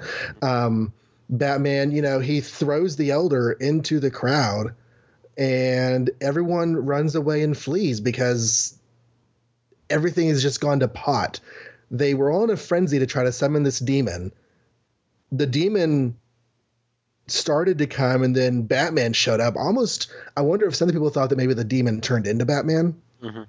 And now this demon turned into Batman, or this demon taken form in maybe some people's eyes, throws the Elder at them, and they all run away in fear. Yeah. And that's a good point, actually. Elder has a heart attack, and he saves the pretty girl. Right. But the one element of this that I didn't really feel was the intense love for the ghost girl in the painting. Yes. I don't know. I mean, that almost seemed more like... What is it? Like Succubus? Yeah. I could almost see that, except that I've never really associated that with ghosts. I always thought that was supposed to be some other creature that took human form, but I don't know. And I don't even think that was... It was more like fascination, or I don't know. It wasn't like... I don't know what the hell to call that. I never really knew what the hell a succubus even really was. I just thought... My daughter could tell you because she knows all about Greek mythology, and she would know exactly what that was all about, but she's not here. Damn it, Lily, where are you when So, I don't know. I didn't really get that part of the story either. That was actually going to be one of my little final notes here, that what the fuck was up with that? There's a passing line earlier in the story about how he feels a longing or a drawing to the painting, but it's only a passing line. It doesn't really have any weight at that point in the story. And to make it really this big thing for Batman later just seems, I don't know, out of place. Yeah. Very strange. Well, but it's like the one disappointing note in what I thought was a fantastic gothic horror story for Batman. I agree. It's just that, the thing about it that, I mean, Batman he's already got every motivation he can to help Daphne, and in so doing, he's going to help the ghost. And so he doesn't need that sort of artificial love, whatever you want to call it. He doesn't really need that as a motivator at this point. And so the only thing I can think of is that somebody they felt like they needed to sell the fact that, no, this isn't just, a random stranger, or it's not, something that's happening in Batman's mind. This is a real ghost, and this is the sort of power that they can have over people. And I don't know. I don't think it works especially well, and that literally is the very best I can come up with in terms of trying to find some sort of an explanation. So I truly don't know. No idea. What if instead they had ended with Batman and Daphne walking off, and this turning into a romantic subplot for Bruce Wayne and Daphne? I would have actually been okay with that. I don't, honestly, I mean, that may even very well be what ended up happening. It's just, I truly don't know. But either way, I mean, I actually would have been just fine with that. I always felt like any love interest that you're going to give Batman, one of two things is eventually going to happen. She's going to dump him, or she's going to die. And I don't think Alfred was necessarily ready to lose a family member, and I think he knows Batman's history pretty well by this point. I think that could have been some kind of interesting conflict for those two. So, hey, I'm Batman. You want to know my secret identity?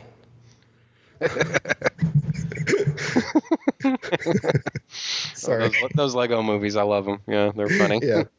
My parents are dead. Well, and that's pretty much the end of the story right there. You've kind of got this this sort of awkward panel at the very end where Batman's sort of weeping over the portrait of the ghost, and that's again an interesting way to end any Batman story where he's kind of crying like a bitch. But otherwise, it's a really like you say, really entertaining and very, I think, for its time, very unique sort of gothic horror story that somebody obviously went pretty fucking far out of their way to emphasize that, whatever preconceptions people may have still had even then about Batman, that's not the character DC's publishing anymore, and hasn't been for quite a while. And honestly, just fuck it, because of the fact that we're on the subject anyway. I don't completely credit that to Denny O'Neil and Neil Adams. I mean, if you look at the, I want to say probably from about 1968 to all through 69, and then through a good bit of 1970, what you see are these amazingly well-written and well-drawn stories by Frank Robbins and Irv Novick, which they kind of looked like the 1960s TV show a little bit, but I wouldn't go so far as to call them dark, but they were very fucking poorly lit, and it was. I think those stories had a very. I just find that like the style and atmosphere of those stories very captivating. They took place mostly at night, but I wouldn't say that they're dealing with really heavy, dense, and dark subject matter. So you have Batman as a sort of adventurous, sort of swashbuckling action hero in the context of stories that are taking place mostly at night. He really is a creature of the night. And I would almost want to compare it to the sort of headspace that we found Batman in at the beginning of Batman Forever, where he's not necessarily angsting about every single thing that comes his way. He's very effectual and good at what he does, but there is still that seriousness that he's not exactly cracking smiles every 5 minutes either, and right. Making jokes and stuff like that. And so I always thought that was a really interesting middle ground. And just between you, me, and my headset, I would love to see the return of that type of Batman, where it really is a very fun story to read. You've got these adventures with Robin, and Batgirl pops up all the time, but it's not necessarily the silliness that people associate with Adam West, and it's also not so grounded and, I don't want to say pretentious as the Neil Adams, Denny O'Neil stuff, but it's still a lot more, it's serious, but more fun at the same time, if that makes sense. Yeah. I kind of would like Batman to sort of do what Daredevil has done in recent years, where we acknowledge the Frank Miller shadow in our storytelling, but we're also over here telling a different kind of story than what's been done over and over again for the past, 30 years now. So, I mean, I do tend to enjoy modern Batman stories, but I would like you said, for there to be maybe just a little bit of an increase of lightness in the storytelling. Not everything has to be so goddamn heavy and weighing on Bruce Wayne's psyche. But I don't think that's going to happen anytime soon, because Batman sells like hotcakes. I agree. Well, and the moment that I really said, you know what, I think I'm really just fucking done with this type of dark Batman, and I mean in comics now. I mean, Dark Knight Rises was kind of the the straw that broke the camel's back, at least as far as live action's concerned. But in comics, what did it was Batman Earth 1 Volume 1, The Birthday Boy. And that is everything that should not be in a comic book, in my opinion. There is something that's just so real life, so almost like Jeffrey Dahmer, John Wayne Gacy about it, that I'm sorry, that's just sick. It's sick. And I don't need to read that, least of all in a Batman story. So, I don't know. I mean, I just think I'm kind of done with it. Yeah, I mean, it's one thing to see that with the Corinthian and Sandman, or with that one story in one of the early issues of Spawn, because that's Sandman. Billy Kincaid, yeah, Billy Kincaid. That's Sandman. That's Spawn. You expect there to be some twisted shit. Batman superhero comics, I mean, yeah, you can have darkness and you can have ideas. You don't have to take it to the umpteenth degree of twistedness, because face it, I mean, we have enough of that in real life as it is. I agree. Well, anyway, and I don't want to end this on a sort of down note. I really did enjoy this story. No, this is great. yeah, the art, especially when you consider that, I think Irv Novick would have still been kind of settling into this style.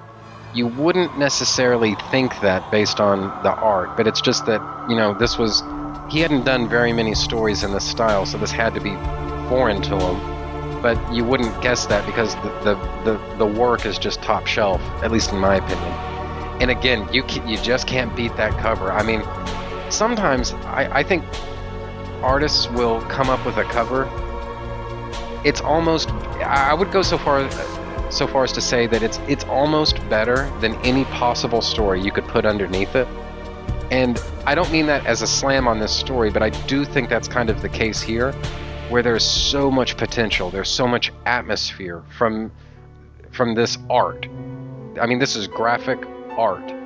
And, I don't think the story completely measures up because of the fact that, the minute you commit to any story, now you're limiting what's possible. And so that's not a slam on the story. I love the story. I love the art. I really love this cover. This is this is in my top 10 of Batman covers of all time. And so at the very least, I'm not asking anybody to read this story if it doesn't sound interesting to you.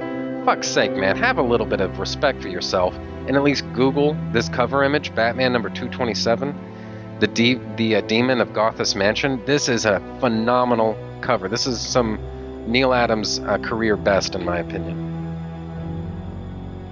I agree. It's good stuff. All right, now, do you have any parting shots for this issue before we take our little break here? No, I had never read it before this episode, and it was a very surprising and engaging read. All right, well, I'm glad you enjoyed it. I had a blast with it too. So, all right, well then, that's pretty much it then for this segment. So if you guys would just sit tight, I'm going to play a couple of promos, probably from John's own podcast. He's going to talk more about that at the end of the next segment, but just to kind of give him a little bit of free press right now, there's Avengers Inspirations. So that's definitely going to be one of the things that you guys are going to want to check out. But at least for right now, just sit tight. We'll be right back with you as soon as possible.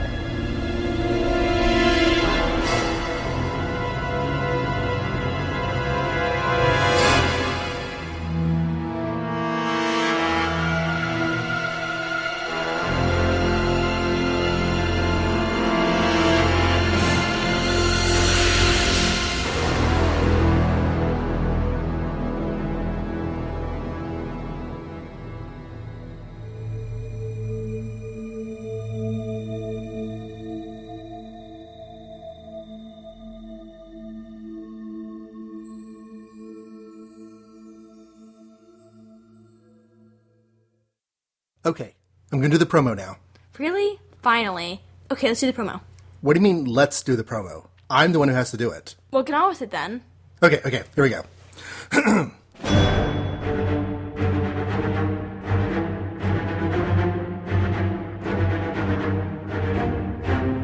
Iron Man, the Incredible Hulk, the Mighty Thor, the Captain America.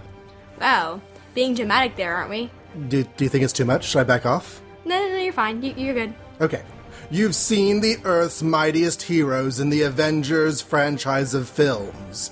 Now you can enjoy the stories that have inspired those films through the magic of comic podcasting. Magic of podcasting? You sure about that one?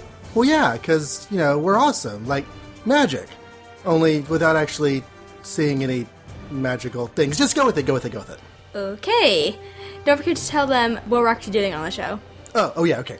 So join Lily Wilson, the awesomest teenage comics fan in the world, as her father takes her through all the early comics that feature characters from the Avengers franchise of films. And some that aren't in those films yet, but will be, because we started with Ant-Man before you had a full film. Oh, well, yeah. And don't forget Spider-Man. He's not like an Avenger, but he's there.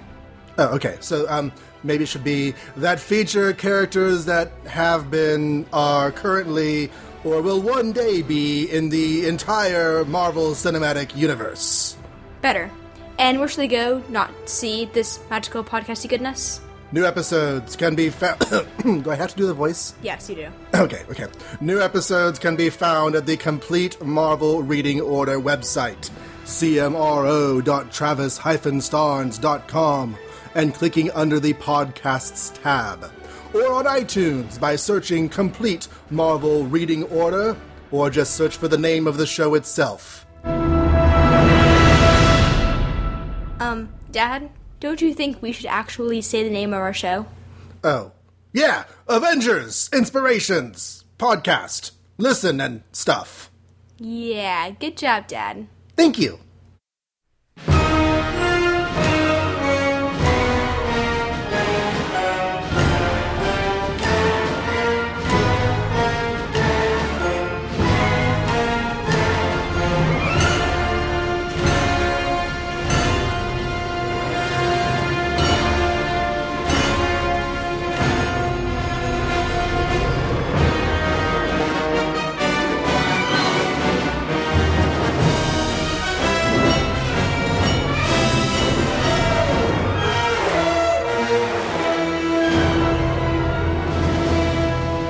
Okay, I'm back now, and I've still got John M. Wilson with me. We're going to be talking about another Bronze Age Batman comic book.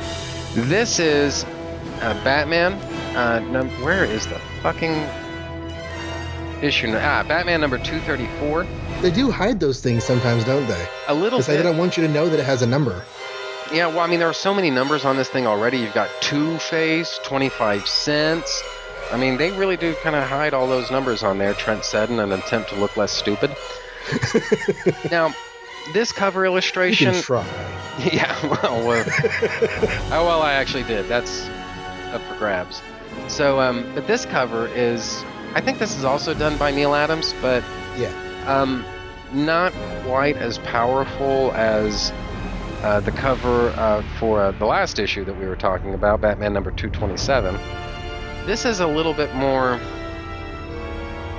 literal, I think, in some ways, in that it's Batman, he's in peril, he's about to drown, he's basically strapped to the masthead on this, what looks like a sinking ship, and you've got the specter of Two-Face lurking over his shoulder, but I don't know why, and I'm at a loss, actually, to think of a better cover. I mean, this is really about as good as anything I'd be able to think of. I don't know why, but especially as compared to the cover of Batman number 227, this is a little bit weak sauce, but then again, what does compare to that cover, right? So Right. I think it's just a complete difference in genre. I mean, that was gothic horror, and it really, really resonated well. It's a perilous adventure cover, and based on... This isn't to put the story down from the onset, because I'm not going to put the story down very much, hardly at all. But based on how little actually happens in this story, I'm not sure exactly what else could go on the cover. I think it, like I said, there's not much else they could have done, but it's maybe not as riveting a cover, but I think it works well. I agree. Now, the first page is this is a very, in case it wasn't clear, this is a sort of a Bronze Age sort of trope where it's sort of a second cover.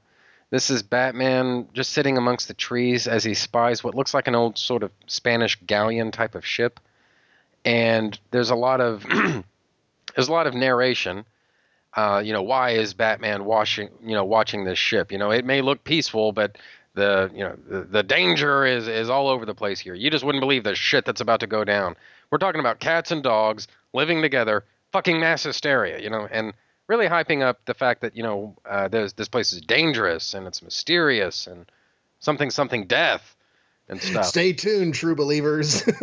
Yeah, I mean, somebody was channeling their inner Stan Lee here. So, right. But one of the things, though, that actually kind of works for me about this page, I don't know what you call this printing technique, but it almost looks like, Batman and the tree branches and all that stuff. Those are drawn, and that's fine. But it almost looks like the sort of background with the sky and that ship and everything. That almost looks like it's a sort of 1970s style photoshopped photo, almost. Right. And I don't know what you call that technique, but it looks a little too realistic to be drawn. but it looks a little too drawn to be real. So I don't really know what that is. But you see it in 70s comics from time to time, and it's just really interesting to me. I don't know. Yeah, I have no idea what the terminology will be either, but it does look cool. That's where I am with art. If I can follow it and if it looks cool, then I'm good. Yeah, pretty much. The title of this story is called Half an Evil, and this is a story by Denny O'Neil with art by Neil Adams and Dick Giordano, edited by Julie Schwartz. Now, the reason I selected this story is, number one, I just wanted fundamentally to talk about 2 Bronze Age Batman stories here. Number 2, I've actually got a little bit of a history with this story. With The Demon of Gothis Mansion, I don't really think I read that until I was about, probably like 24, 25 years old, something like that. And I'd been lusting over that cover since I was about 9. So it had been a long time before between the time I first saw the cover versus when I read the actual story. Not the case here. In fact, actually, if anything, this is sort of the total opposite. In as much as this story, Half an Evil, originally presented in Batman number 234, this was actually reprinted in The Greatest Batman Stories Ever Told. So I read this about the same time that I saw the Demon of Gothis Mansion cover, but I never saw the cover for this comic. This was reprinted, like I say, in the Greatest Batman Stories Ever Told, and obviously those stories were published in chronological order according to when they were released, and so this was in the 1970s section of the Greatest Batman Stories Ever Told. And when you think about the Greatest Batman Stories Ever Told, a shitload of them could have been taken from the 1970s. And unfortunately, the powers that were at DC, they were kind of hamstrung in that they could only pick, they were forced to pick just a couple of stories from the 70s when you could have made, and in fact DC I think has made, an entire volume of 70s Batman stories just by itself. So the fact that, with so much competition in the rest of, at the time, what was the rest of Batman's publishing history, this was one of the stories that made the cut as one of the great stories that had ever been told. I mean, to me, that there was a pedigree that was associated with that. I wasn't sure, like as a kid, that I agreed with this being one of the great Batman stories ever told. I certainly don't know if I agree with that as an adult.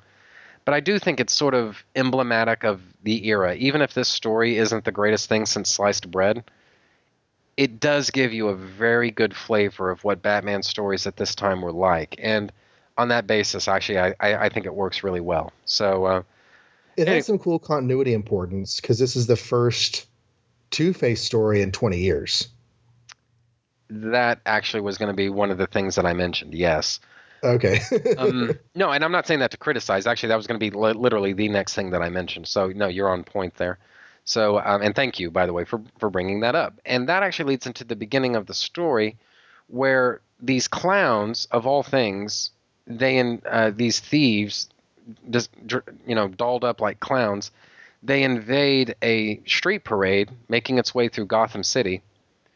And of all things, they steal this corporate parade balloon in the shape of a hot dog.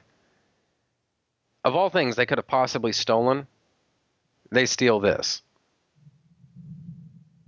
And so obviously... And at first I wasn't sure if they were like stealing other things and also making off with the balloon. Like maybe somehow in some 1970s comics magical way they'd stuffed the goods in the balloon or something. I don't know.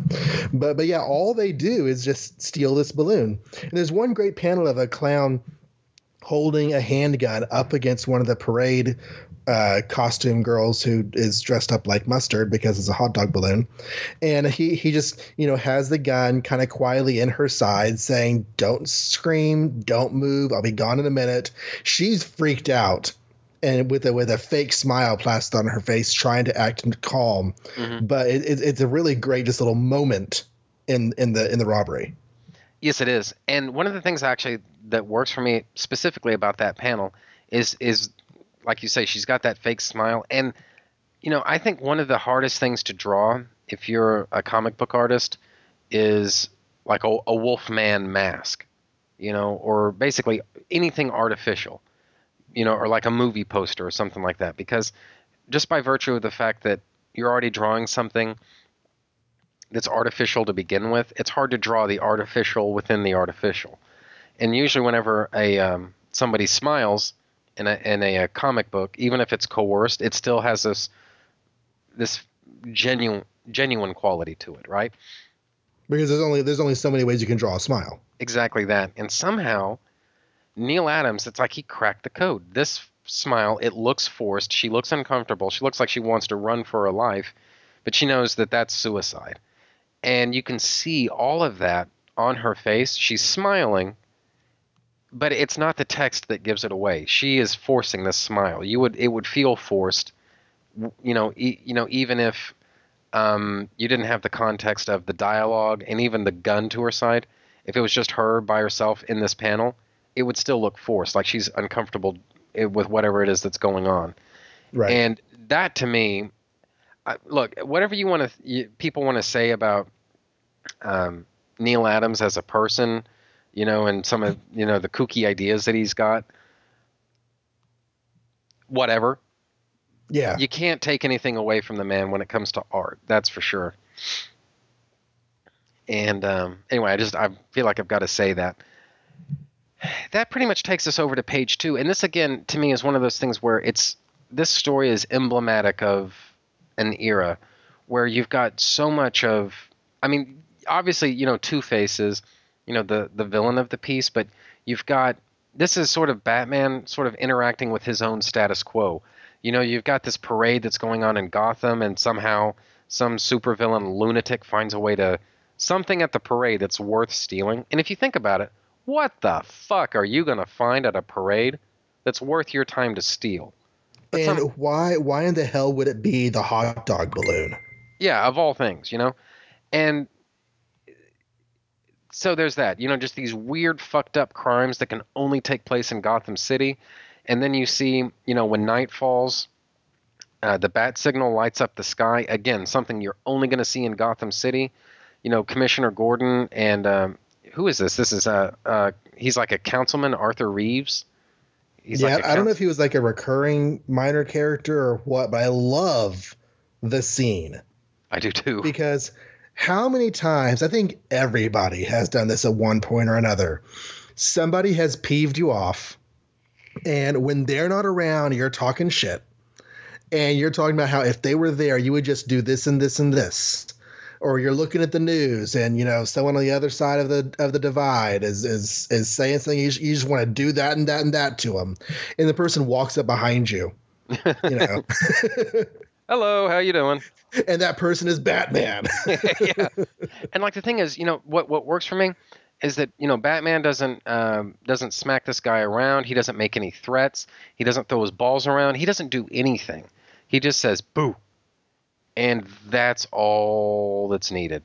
This guy, like a little pussy, just turns around and runs off. And honestly, probably there's no one listening to this show. There's no one recording this show, for sure. But there's no one listening to this show who's got the balls to face off against Batman. I'm not saying I'd be any better, but then I'm not the guy that would shit talk somebody like Batman behind his back either. Now am I? And it's a funny moment. And when you think about it, it's an interesting moment of levity to start what is, I think, a pretty serious story when you come right down to it.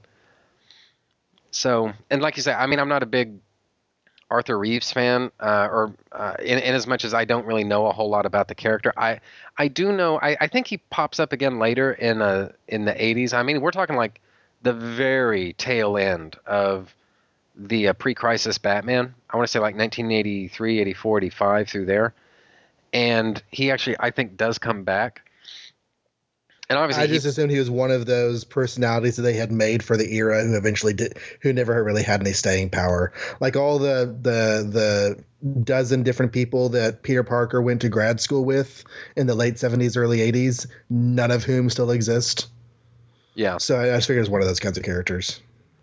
And that may even have been his ultimate fate. I think the only reason that he's got any kind of lease on life, even now, is it's not because of this story, as important as this story is, and it's certainly not because of that 1980s stuff. He was actually adapted into as a sort of a rival for Bruce Wayne in the animated film Mask of the Phantasm. He was sort of a competing suitor for Andrea Beaumont, and he never stood a chance. Oh, okay. I've only seen that once, and it was, as far as Mask of the Phantasm goes, relatively recently, because as part of my 90s reading that I haven't really been that involved in lately, I've been trying to watch a lot of the animated stuff from that era, and I never saw Mask of the Phantasm when it came out. So I watched it about a year ago, and now I should watch it again because I know who that character is now. Huh, okay. Yeah, well, same guy. And shit, we should probably do a show about Mask of the Phantasm at some point, but it won't be part of this mega series. So I'll watch it again for that. Okay. Yeah, well, I'm up for anything that gets me to watch that again. That's fine. That's fine by me. Now from there we get. This is a scene that we've all kind of been through 1,000 times, where Gordon apprises Batman of a really fucked up crime that's just taken place. And the fact is, a scene like this cannot go on for page after page after page. You pretty much have to get just a couple of panels, and then something has to happen to disrupt the action. And in this case, what ends up happening is, holy shit, Commissioner, there's an alarm going off at the Nautical Museum. It's ringing. We need to get down there right now. We need to find out what the fuck's going on. And it's something has got to happen because, it's like whenever you're watching a TV show and a scene takes place in a classroom, you can kind of take it for granted that a school bell's about to ring and class is about to be over because you can't sit there for the entire fucking class period. It's just unless, of course, you're watching a drama about how to do differential equations. Yeah, pretty much. And I don't know. It's not really my thing. Yeah, no, not my thing. I mean, hey, if you guys like it, nobody's judging you here. But wow, that's weird, and you're weird for liking it. But nobody's judging. We're not judging you. We're just judging you. Yeah. And so from there, Batman makes his way to the gallery, and now I've said over and over again that, especially when I was a kid, what I wanted from a Batman movie was basically a nonstop fight scene. What I wanted was, like, you roll credits, the beginning credits, and it's nothing, literally, from beginning to end, 2 hours of Batman just beating the shit out of people, right?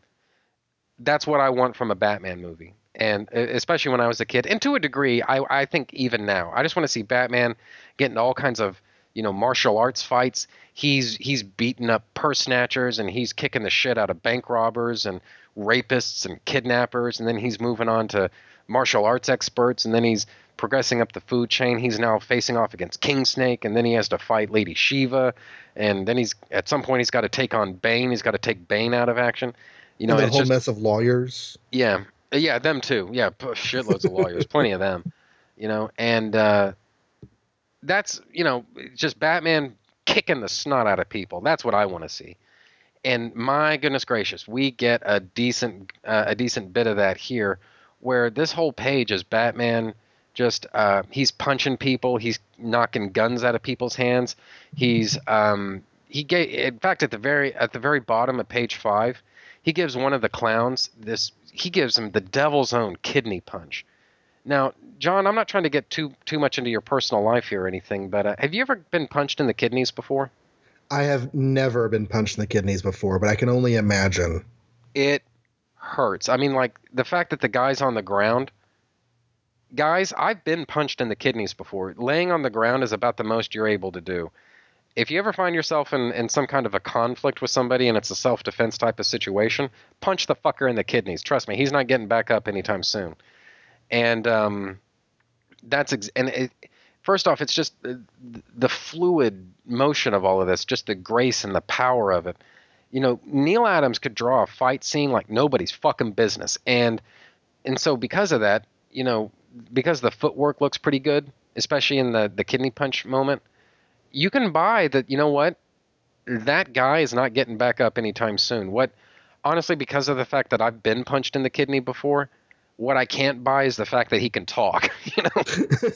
That's, and like I say, it's a comic book, you roll with it. And who knows, maybe 10 minutes have gone by and you're still not getting up, but you've got a little bit of your lucidity back now.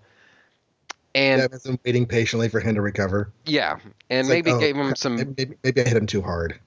Yeah, and you know what? I mean, Batman's got all kinds of bullshit in his utility belt. You mean to tell me he doesn't have some bat kidney punch recovery spray in his kid? I mean, come on. Or some extra bat kidneys just to like put in the guy. Yeah, come on. He's Batman. Shut the fuck up. So,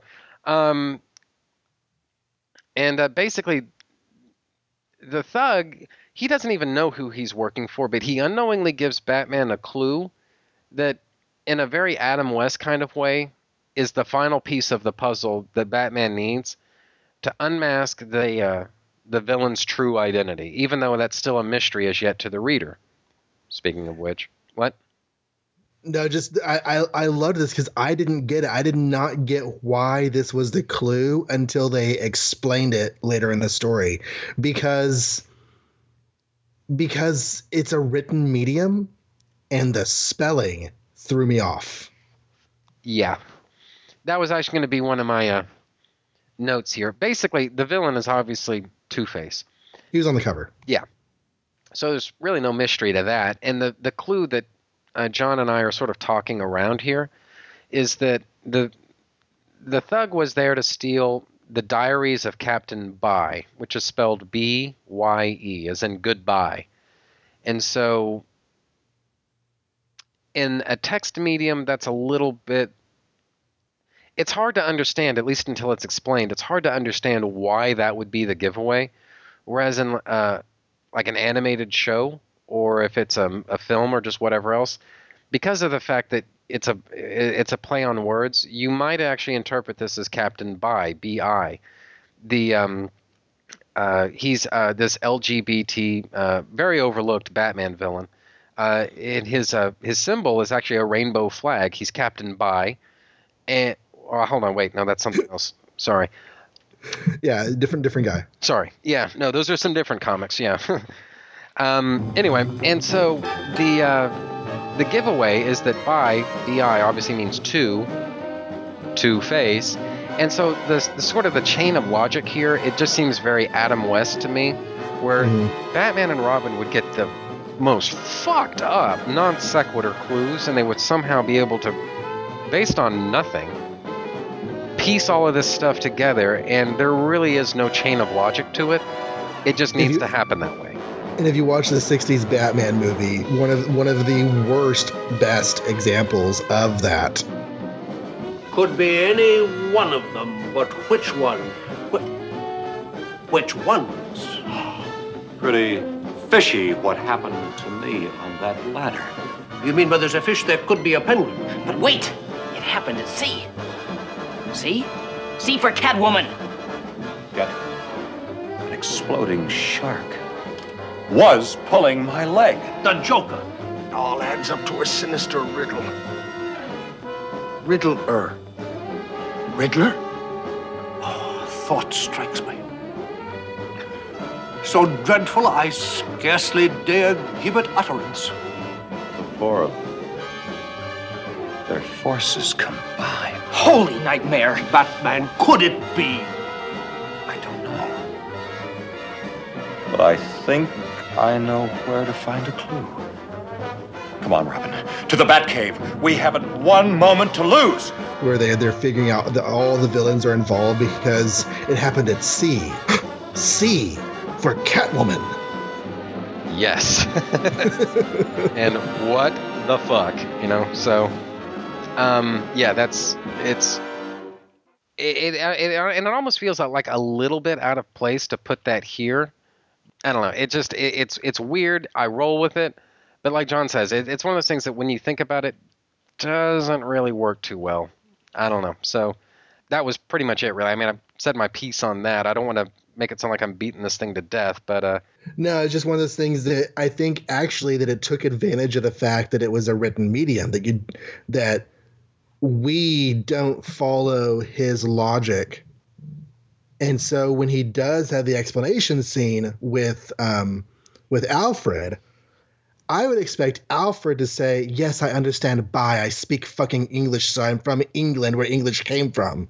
Yeah. I would expect Alfred to say that. But as the readers actually helps us to see, oh, that's what he did there. Okay, I got you now. Yeah. But yeah, and from there we cut to this abandoned warehouse in the abandoned warehouse district of Gotham City, near the docks, of course. And we see... I think it's on Abandoned Warehouse Lane. Yeah. And, it does kind of make you wonder, how fucking many abandoned warehouses are there in that city? I mean, my personal opinion has always been that if the mayor of Gotham City if he was to ever decide to take the initiative and bulldoze all of those abandoned warehouses, I shudder to think how many criminal organizations would have to fold in Gotham City overnight. I mean, that by itself, you're eliminating, it's got to be like 70% of the crime in Gotham City just by showing up. And now they're just homeless. Yeah. And admittedly, at that point, you're introducing a different social problem, but that's not really a problem for Batman to handle.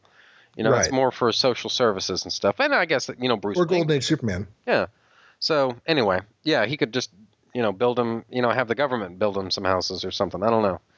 So, but either way, that's not, I guess that solution still remains elusive in Gotham City. So the villain, who we know to be Two-Face, but he's still shrouded in shadow, he's basically talking back and forth with one of his lackeys, and his decision as to what he's going to do next is dictated by the toss of a coin. And I got to tell you, in today's world, that would not be very much of a reveal. But in 1971, when this story came out, like John said, this was the first Two-Face story there had been in, like, how many years? 1953 had been the previous story, and this is 1971, so almost 20 years. Shit. Okay, wow. So basically, you could fairly well say that Denny O'Neil was scraping the barrel, so to speak, for Batman villains. And I kind of got to think, that's actually context that had sort of been lost on me. But if you think about it, but for this story, Two-Face may have actually ended up being a sort of also ran weird, kooky late Golden Age, or mid Golden Age, I should say. No, late. Yeah, 1953 is pretty late in the Golden Age, because 56 is when Flash was born. Right, and that actually leads into something. I mean, I always thought that, different characters enter different ages at different times. Oh, yeah, they do, because the ages are more like trends in storytelling and aspects of stories, and so that affects different characters in different ways. Yeah, and so on that, based on the fact that, like the way I always viewed it, Batman really didn't have a whole lot to do with the Silver Age when you really think about it. I mean, by my count, different people have different standards, but by my count, Batman didn't enter the Silver Age until he got the yellow oval on his chest. And when you think about how long that period didn't last before he entered the Bronze Age, he didn't spend a whole lot of, assuming I'm right, he didn't really spend a whole lot of time in the Silver Age. And so that's why I sort of labeled the most recent Two-Face story prior to this one as being sort of the middle. I see. So, okay, yeah. And anyway, that's my standard. Doesn't have to be yours. So, or anybody else's for that matter. But that's why I said that, just so I don't look like an idiot. So, anyway, but it's strange to think that he might have been just a sort of an also ran in Batman's, no matter when it is, his Golden Age history. Denny O'Neil sort of plucked him out of obscurity and I think set him on the path to becoming one of Batman's A-list villains when you think about it. He's a marquee name now. I love Two-Face. I knew who he was before I read the story I'm about to mention, but when he really, really resonated with me was I want to say 1989 annual Batman Annual 14. Oh yes, that one's so good. Yes. And that resonated with me for all kinds of personal reasons I won't get into right now. But it was so amazing to read, and I've always been drawn to the character ever since then. And that's whenever like Batman Forever came out and Two-Face is going to be in that. I was so excited. Although I think the only really good Two-Face scene in that movie is the very first one. But that's a conversation for another time. The idea of the character though is so neat. And I was kind of taken aback because the colorist in this issue paints Two-Face with flesh tones all across his face, yes, rather than making his burned area sort of green or purple or whatever. Yes. And I really like it. I really dug the idea of him just having burned, distorted flesh without making it sort of weird and, I don't know, unnatural looking. So since this was his first revival after, like I said, nearly 20 years, I'm just kind of surprised that this portrayal didn't stick, you know? Because usually whenever you bring somebody back and you make your stamp on that character, a lot of times that's the way that character is for a good long time. So I'm surprised that they went back to the comic booky, for lack of a better word, coloring of Two-Face's skin. Yeah, and I've always sort of wondered about that myself. I mean, like I said, this was not only my first introduction to Two-Face, this was my only introduction to Two-Face for a long time. This was the only Two-Face story I really had access to until that Batman annual that you mentioned came out. And he has this, and again, I'm not trying to make fun or anything like that, but he does have that half green face. And I always thought, you know, look, if his face was, if it had been, you know, sort of flesh colored and sort of melted like this, I can buy that. Or if it had been sort of discolored and it was gray, right, a little bit strange, but I can buy that. Or if it had been purple, and I think it's been purple a few times, I could sort of buy that too. There is something that maybe it somehow got mutated or something. This is acid. Maybe it was, I don't know, something happened. I don't know. It's fucking purple. I can ride with that. You know, because it is possible for human flesh maybe not to be that purple, but for it to be purple. It could happen. Right. But for it to be just fucking green, there is nothing in your body that's going to turn, except for like gangrene, I guess. And even that's going to be a very temporary condition, I can assure you. There's nothing generally that's going to turn your flesh green and then have it stay that way permanently, you know? So I didn't it just looked inhuman, and not in a good way. I just didn't understand it, and I hate to say it, but it's one of those things that sort of kept me from connecting to Two-Face as much as I might have otherwise. I just felt like the presentation of Two-Face aesthetically that we get here, it just feels so much more convincing, you know? And especially whenever we finally do get the reveal of him, and it's right there, the first panel on page 7, where number one, you know, the right side of his face, like his right side, it looks fairly normal, I suppose. But then you get over to his left side, and it not only looks scarred and melted and deformed, he actually looks not just dangerous, and I don't mean that in a sort of like that, there's a psychological term for it. It's called the uncanny valley, where when something human looks less human, it's just on a psychological level, it's instinct, you will get more and more weirded out by it. Not even just that. He actually does look just truly fucking just dangerous and crazy, you know? And to me, that is Two-Face right there. And I, as you say, I do wish that this had sort of become the norm for Two-Face. The only reason I can think of that it might not have stuck around is that with that green coloring or the purple coloring or whatever else, you do get that perfect line of demarcation that obviously Neil Adams didn't want to go for here. He wanted the change not to be, you know, a perfect sort of, I guess, non-symmetry. He wanted it to be a sort of more of a gradual scarring, where one side of his, like the far right side, the far right extreme of his face looks totally normal. And the further you go to the left of his face, it gets worse and worse and worse, until finally, by the point where you get to his left ear, it doesn't even look human anymore. And apart from being just amazing art, it actually does sort of tie in with Two-Face's injuries. That is just about the way he looked, considering what he went through. Right. And so, anyway, I'm not trying to beat this thing to death. It's just, this is incredibly well done. No, it is. And the one other thing I thought of while you were talking that may be a reason why they do the unnatural coloring is in the scene coming up where they're on the boat and Two-Face first shows up in the sailor's garb, I didn't twig to the fact immediately that was Two-Face. It just looked like a dude. Mm-hmm. And so maybe they use the coloring to sort of set him apart. Because in images, I mean, in that panel where you're looking at him and he's in the light, it just looks horrendous and amazing. But in scenes, and you're going to have them in comics where things are just a little bit more expressive.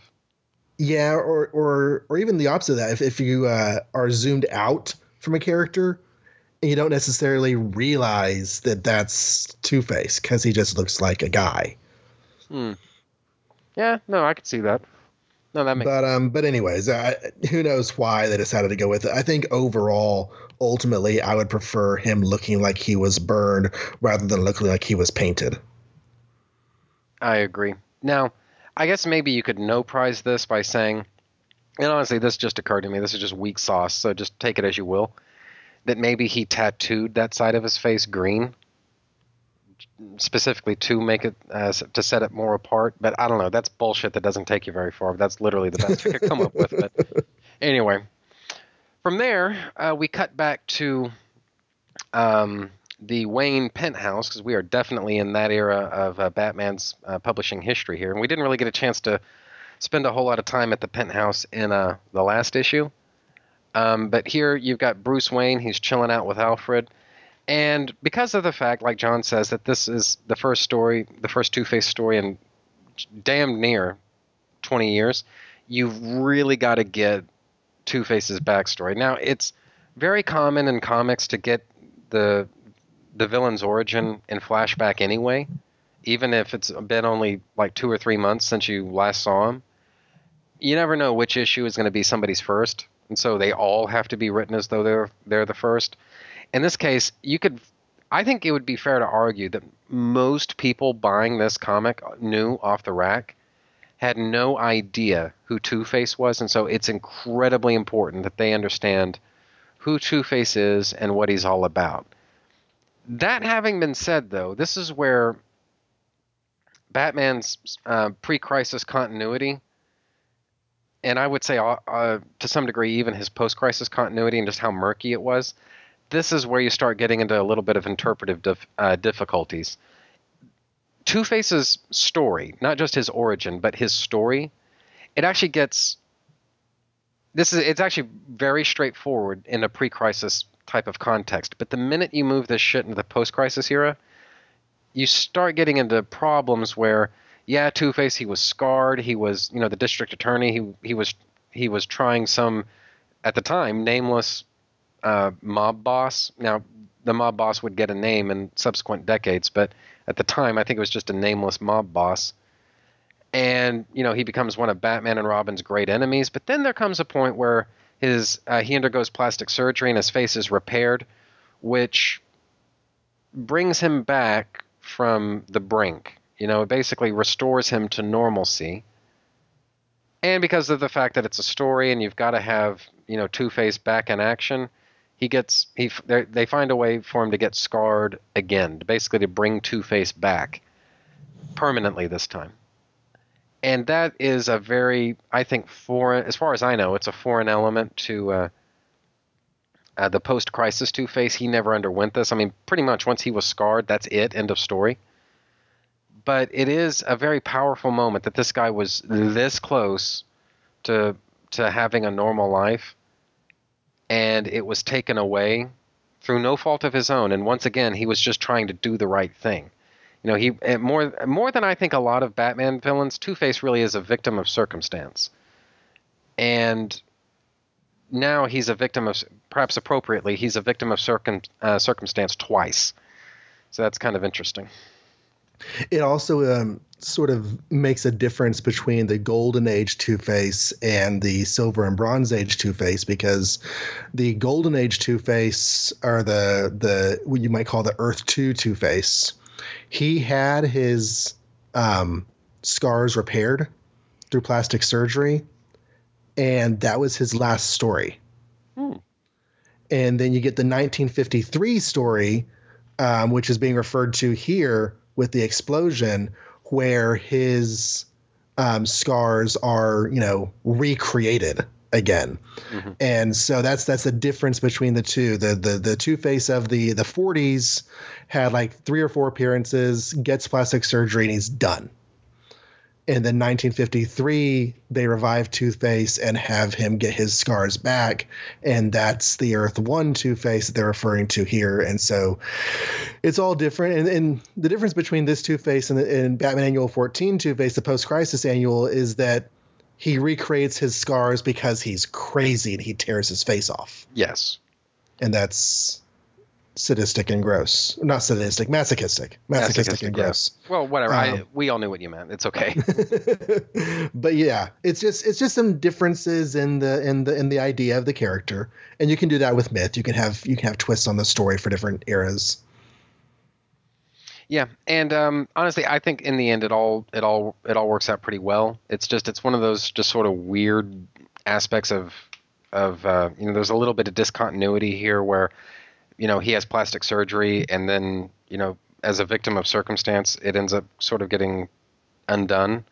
Right. Whereas in the post-crisis era, he undid it himself because he just had issues and problems and whatnot to begin with.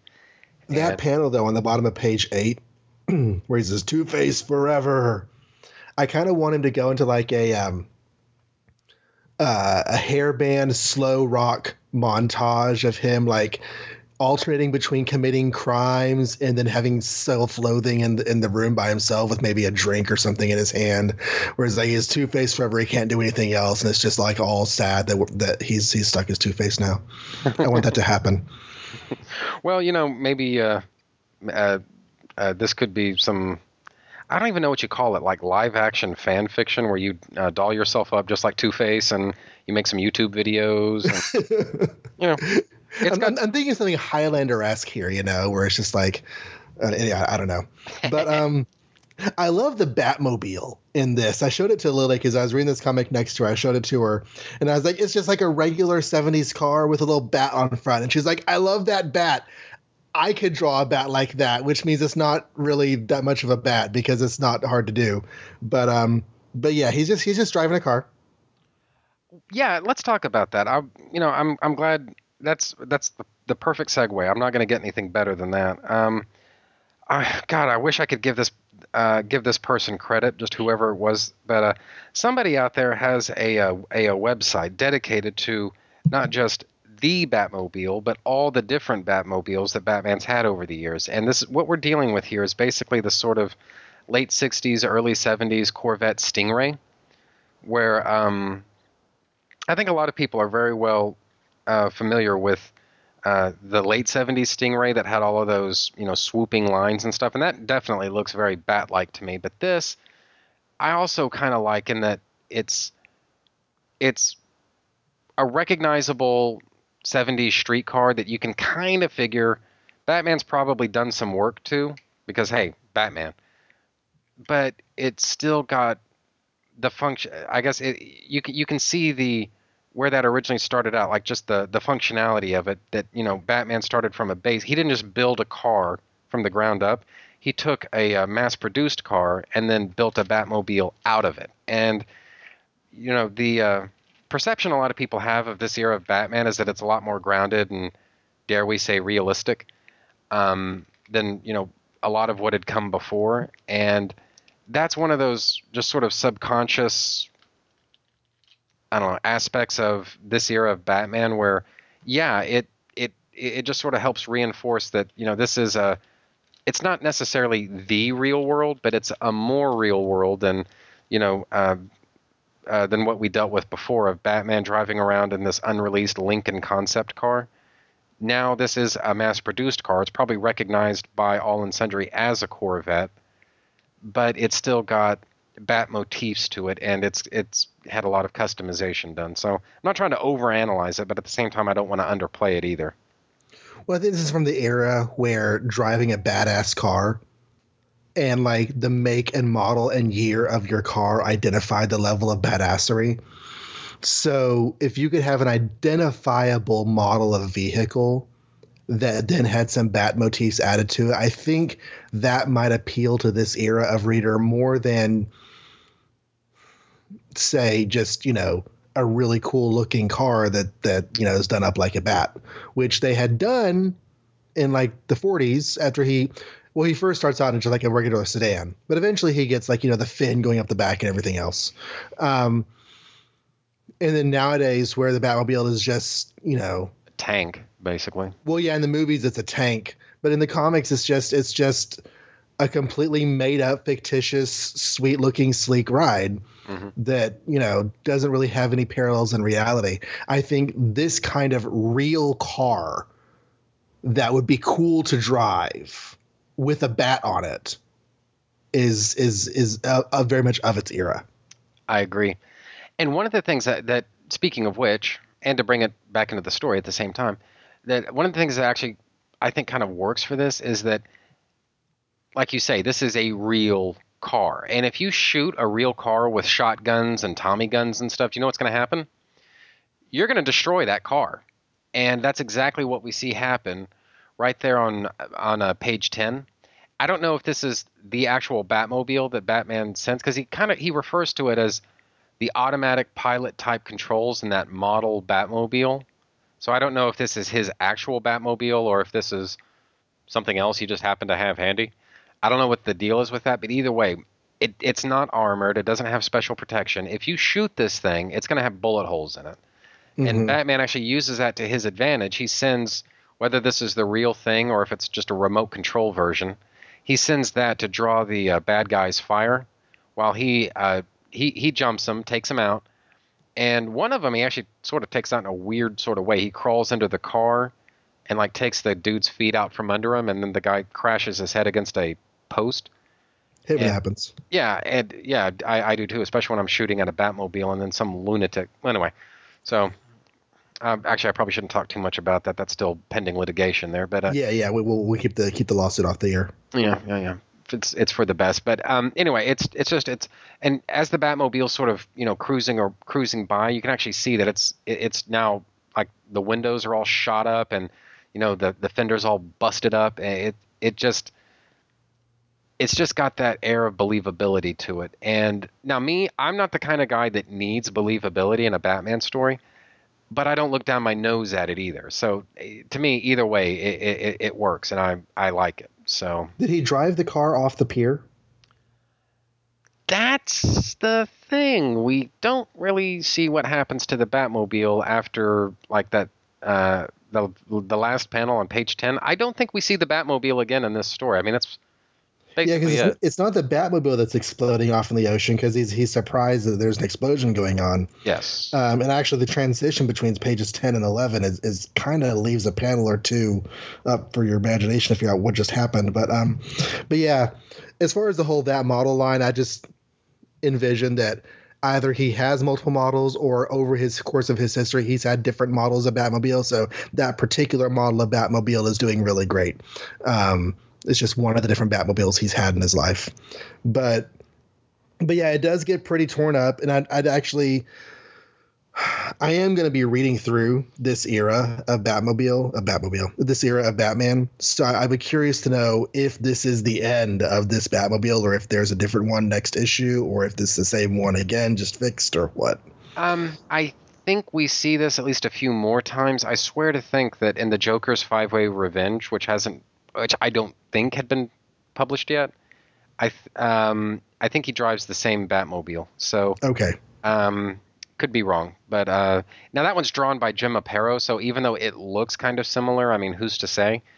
So it's I don't. Well, actually, no, was it the 5-Way Revenge that was drawn by Jim Aparo? Who drew 5-Way Revenge? I don't know. Okay, I've only read it once. It's been a long time. Okay, fine. So fine, be that way. See if I can. I mean, I can go to the internets and find out. But well, I mean, I wouldn't want to impose upon you or anything. I just thought I'd ask about that. But I just now looked it up. Boy, was I wrong. It's Neil Adams. So yeah. Well, there you okay. go. Well, there you have it. So yeah. All right. So to move away from this awkward moment, Batman looks off into the pier and he sees this ship go kerblooey, and so Batman is sort of taken off. He's sort of caught off guard by that. what the fuck is going on? I mean, this was supposed to be the prize, so why would Two-Face destroy it, et cetera, et cetera. And so I love it when comic books do this. It says that, it challenges the reader now. Can you figure this out? It says the facts are in, and there is a solution. Have you deduced Two-Face's intention? I like that that's coupled with some real frustration on the part of Batman. I mean, because I've read lots of Superboy and Superman comics from the Silver Age that throw this sort of thing in the middle of a story. Wonder Woman does it almost every issue and then around 1960, where they just ask you, can you guess what's going to happen next, or can you guess this or that? But to couple it with actual Batman feels like he's on the right track, and then suddenly everything goes to shit. And he's like, what the hell? That doesn't make sense. Why would Two-Face go to all that trouble, stage the theft of a ship, sink his prize? And I think it just makes a really neat beat for what would be a classic storytelling trope. I think he's just put a new flavor on. I agree. And, I don't know why, but for some reason, this honestly just occurred to me. For some reason, this entire story just feels Batman. It feels very Batman the Animated Series to me. And, this moment especially, I don't know why. I mean, this was, to my recollection, there was no scene like this in any episode of Batman the Animated Series. But I could still kind of see it. Something like this could have been in an episode of Batman the Animated Series. And, this moment where Batman, he finds his destination. He thinks he's about to get his man. And then he gets thrown off the trail like this. It just feels very Animated Series to me. And I'm a fan of the Animated Series. So, believe me, that's high praise. Yeah. Yeah. No, it works. And the thing is that show works so well by grounding Batman's emotional reactions to things. And that's what we're getting here. We're getting a grounded emotional reaction to what's going on here. So, yeah, I can definitely see that happening. Yeah. And then from there, that was page 11. We switch over to page 12, and Batman's pretty well clearly worked this out. But before we even get into that, there's I'm guessing he's basically just a sort of a homeless little sort of bum. I love these moments in comics where you just have a random guy, and you get like extra narration about this random guy. He doesn't have any real important part to the story, but the story is interfering with random guy's life. Mm-hmm. And so here he is. Yeah. And it does. I don't want this to sound all whatever, but what I really like in comics is when we get stories that affect the people, I mean, it's one thing when it affects the characters, I mean, Batman, he's going to have a very specific emotional reaction whenever he finds out that Ra's al Ghul has kidnapped Robin in an attempt to recruit Batman to be the new leader of the League of Shadow. I mean, the League of Assassins. He's going to, and it's not hard for him to be affected by that. You can see that. But at the end of the day, these stories don't take place in a vacuum. And these goings on, it should affect the people of Gotham more than just being, having a gun stuck in their side while somebody steals their parade balloon. It should affect them. And that's exactly what happens here. This guy, he's just curled up on his little inner tube. He's got a bottle of Jack Daniels underneath his arm, taking a nap. And out of fucking nowhere, he gets drawn into a conflict between Two-Face and Batman. And he didn't ask for this. He had nothing to do with it, really. But it nevertheless affects him. And I don't know why, but I like it when stories bring in, it affects more than just our lead characters, that it affects these incidental sort of faceless, nameless characters, and, it fucks their day up too, whether they know it or not. And I don't think this guy even has so much as, I don't even think he fucking wakes up. I think he sleeps through this whole thing. But nevertheless, I don't know why. I'm not trying to be a pain in the ass about it. It's just it works for me. No, it's cool. It's something that Claremont would do a lot. I know I brought him up more than once already in the show, but I'm reading X-Men right now, so it's in my head. Claremont would put maybe an unnecessary amount of detail in occasional background characters that makes it feel like that character could go off and have his own little miniseries about completely mundane stuff, but it feels like it would be totally interesting because you know something about him now. Yeah. Billy the Tramp is just a dude, but he's Billy the Tramp now, you know? I want to see Billy the Tramp go and, you know, buy liquor for no reason. Yeah, and this is, I got to tell you, it's kind of funny you mentioned that. When I was reading this, I mean, I would reread, and then reread again the greatest Batman stories ever told. And so when you're, number one, you're a kid, and number two, you're just starting out in comics as a collector, and number three, you're getting just sort of these hints and snatches of not just comic stories, now continuity. You know, you were getting snatches as a kid? That's awesome. Oh yeah, awesome. Yes. And what I ended up kind of misinterpreting from all of this was that Billy the Tramp was an actual character. You know, he wasn't just an incidental nobody that this story needed in order to kind of give another part of the narrative somewhere to go, basically. Mm-hmm. I thought he was like a real character. This is, you know, basically this sort of, he was sort of like the doorman at Clark Kent's apartment. He's not really a character, but he is sort of a fixture. He pops up now and then. Right. And that's who I thought Billy the Tramp was. And I thought, well, that's kind of, I'd actually like to see where else Billy the Tramp pops up. You know, somehow it's this guy's karma that he keeps ending up on these supervillains' radar through no fault of his own. And I thought, you know, that's actually kind of interesting. You know, and no, that's not what happens. He's like, this is his first and last appearance, so far as I know. Yeah. But as a kid, you're just starting out, especially with Batman comics, and you're getting this sort of hodgepodge mix of continuity where you don't know what's going on. You won't necessarily know that. And so I kind of regarded him as being the Batman equivalent, like I say, of Clark Kent's doorman, and that's not who he is. So anyway, but to your point, yeah, that's how we only get like just a little bit about Billy, but you know, it's more than enough to you know, get us invested in him, I think. So anywho, sort of the next step in all of this, we get a recreation of page 1, Batman lurking in this. It's not completely clear now where exactly this tree is located, because what we're left to think is that this is a little further out in the bay, where you would think there wouldn't be any trees because there's fucking just water. But somehow Batman's found a tree. He's sort of lurking there. We don't even know how the fuck he got there. And right as the ship somehow begins rising out of the water. And the only reason this works for me is because you get those 4 very powerful words.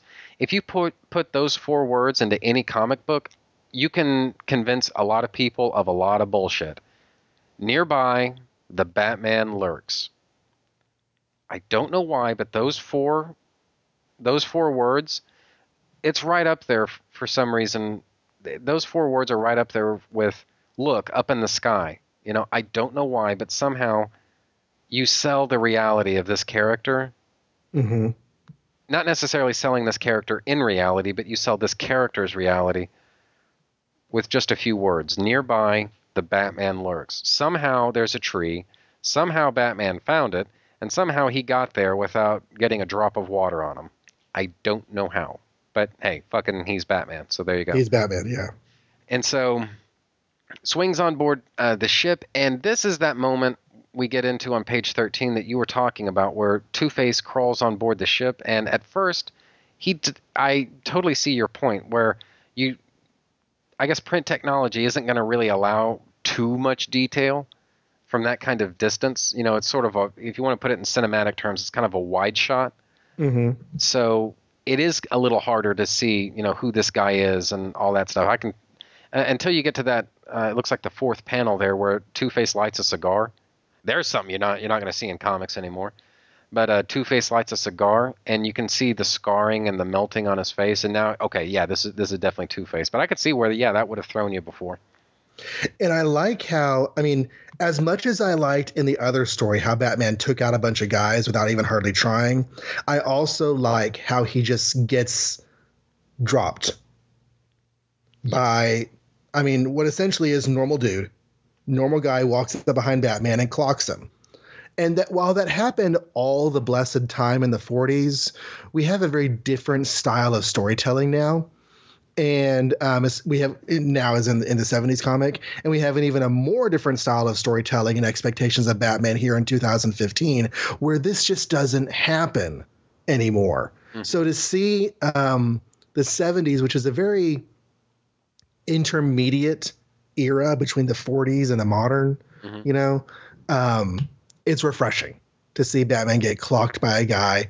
And as expected, as soon as he comes to, he's already figuring out what to do to escape, i.e. tensing up and bulking up his muscles when he's getting tied up so that he can get free. Yes. And truth to tell, I mean, like on your wrist, I don't know how well that would actually work. I mean, if they're tying your forearm, maybe, but not so much your wrist. But whatever, Batman. No, yeah, Batman. So, and then from there, we get this really important scene where Two-Face has to sort of monologue a little bit and exposit basically what's just happened and how this is all possible. And basically the purpose of stealing the parade balloon was to use that as a sort of inflatable thing to sort of raise the Titanic, so to speak, and bring the ship back to the surface. And that's where I kind of got to get off the bus that Denny O'Neil's driving here. Yeah. It's a comic book, and so I almost want to say that you're not supposed to think about it too much. But the damage that was done to that ship isn't going to be easily remedied by simply putting an inflatable balloon in there and then inflating it. All right, you're not going to be able to bring the ship back to the surface. I mean, the very most that I could see that would happen is that really that inflatable balloon would just shatter what was left of the ship, and now you're really fucked. Right. But the other thing that, I guess apart from that, like the logistical impossibility of doing it, there's the, like, why? Why would you need to? I mean, Two-Face manifestly has scuba gear. So why wouldn't he just sink the ship and use his scuba gear, go down there, steal the gold doubloons? Because you don't need to have the ship, on the water in order to do this. You can do that just as easily with the ship as sunk. Maybe even more easily, in fact. And all of this can be done without getting back on Batman's radar. It's just, I don't really get it. And, I do get the fact that, yes, you have to put the villain in a position where the hero can arrest him. Otherwise, what are we doing here, Yeah, it is weird. I hadn't thought about the fact that the floating device would basically explode the ship, because that's basically what it would do. It's an internal force that's getting bigger than the external skeletal structure can withstand. So it's going to explode it. I was just kind of like, wow, that was a real Rube Goldberg way to steal some gold. I agree. And what's a comic without some real Rube Goldberg ways to pull off some heists? But still, it's it's a bit much. Yeah, it is. It does stretch credibility. But damn it, this is the first Two-Face story there's been in almost 20 years. And honestly, this story gets so much right with Two-Face's character. You don't want to know the amount of bullshit that I'm willing to overlook when it comes to the characters being in character. The plot, it does what it needs to do, and so the characters are in character. They're reacting the way they need to react, and that to me is really what counts the most. So, and I think like a really good example of what I'm talking about is that Two-Face would want to leave Billy the Tramp to his fate, because the boat is going to sink again. It's going to take Batman with it. He's going to drown and whatever. I mean, Batman is Two-Face's avowed enemy, so he's fair game. Billy really is an innocent bystander in all this. And, Two-Face can say whatever he wants about chance and randomness and the arbitrary, non-existent nature of justice in a supposedly ordered universe. He doesn't completely buy into that. On some level, there's got to be some sort of method to the madness. Even if it's a 50-50 coin toss, there's still got to be some sort of method. He can't, on a psychological level, he can't just leave Billy to his devices. And so Batman is actually incredibly smart to pick up on that. And it's not like Billy was part of the plan. if Billy had been part of the plan from the beginning, then fine. Billy's a sacrifice that must be made for this to work. But he picked up Billy by mistake. So now he's got to fix that. I agree. And the other thing that actually sort of works for me in all of this is that Two-Face, while he's trying to convince himself that he can just abandon Billy, you see him, maneuvering the paddle boat away from the sinking ship, and you can just imagine, he just says, "Fuck," takes up. He's like wrestling with his own psychology on that. Yeah, and then of course he comes up short, and then you move on to page 15, the sort of climax of the story, where you can see that Two-Face is now steering the paddle boat back to the ship, and he's not actually saying "motherfucker, cocksucker, fuck, motherfucker," but you can, because this is a code-approved book, but that's what he's saying. I mean, come on. Yeah. So he climbs up the rigging, gets Billy, and then he has to meet Batman, who's escaped his little death trap. And that's when we get into, I guess, like the fullness of all of this. Batman didn't sucker Two-Face so that he could save his own life, meaning Batman's life. Batman suckered Two-Face so that, he would basically put himself into a position where Batman could arrest him. And again, it's just so clever. This saved Batman the trouble of having to track him down later on. He basically takes Two-Face out with one punch, which again is a very Batman move to make, saves both Billy and Two-Face, and then that's basically, the end of the story, perhaps. And again, it's the characters being in character. So, the Rube Goldberg aspect of this theft, it's okay because of the fact that, these characters are doing what they should be doing. And even if the mechanics of the plot don't always line up with, let's face it, Occam's razor of, the simplest approach to things, you still buy it. Does that make sense? Yeah. No, I get you.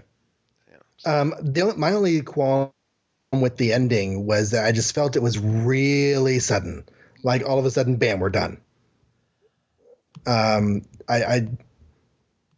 we had finally gotten to Two-Face, and this is really just kind of an aspect of DC's stories at the time, because even though it's 1970, DC is still mainly doing multi-story comics issues, which means this is a 15-page story in a 20 or 30-page comic, and there are more stories to come after, even though we're skipping over them.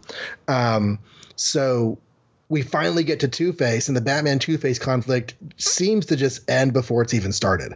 And he clunks Two-Face out and carries him off, and it's over. There's no real any falling action. Yeah, and I was going to mention that as well. This is a 22-page story that somehow got crammed into a 15-page story. Right. And that's what it feels like. Yeah, I truly don't know what the original intention of this thing might have been. What I think might have happened is it's quite possible that O'Neill devised a story that was supposed to be 22 pages, because it may not seem like much, 15 pages versus 22 pages. That's a lot. That's a lot. Well, that's half again your length. I mean, that's a lot of room. Yeah, and so, it may seem, and so, basically the way that it sort of worked in my mind was that, he was sort of caught between sort of a rock and a hard place where he really, through no fault of his own, I mean, O'Neill, basically, when you think about it, 15, I just did some quick math here. 15 pages out of 22 pages, that's 68%. So that leaves damn near 30%, or actually over 30% of your story that you're kind of having to truncate here.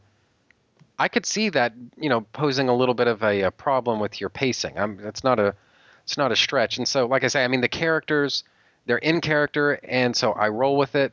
There's a little bit of a Rube Goldberg aspect to all of this, but, fuck it, Batman. And, the story, it just kind of ends with really one punch, when I think a lot of us were expecting a little bit more of a pitched battle, but hey, fuck it, Batman. But it's just the weaknesses, when you start tallying them all together, it does it does start to add up after a while, and there's a limit to how much you can say, well, fuck it, Batman, before you start thinking, well, this is starting to become a little bit, it's not a major thing, but it is still a little bit of an issue. Yeah, it's a good story. Should it have been in the greatest stories ever told? Well, it's kind of something that we've been discovering over at the unofficial Marvel 75 Greatest Countdown podcast. There's so many words in that title, I always forget exactly what it is.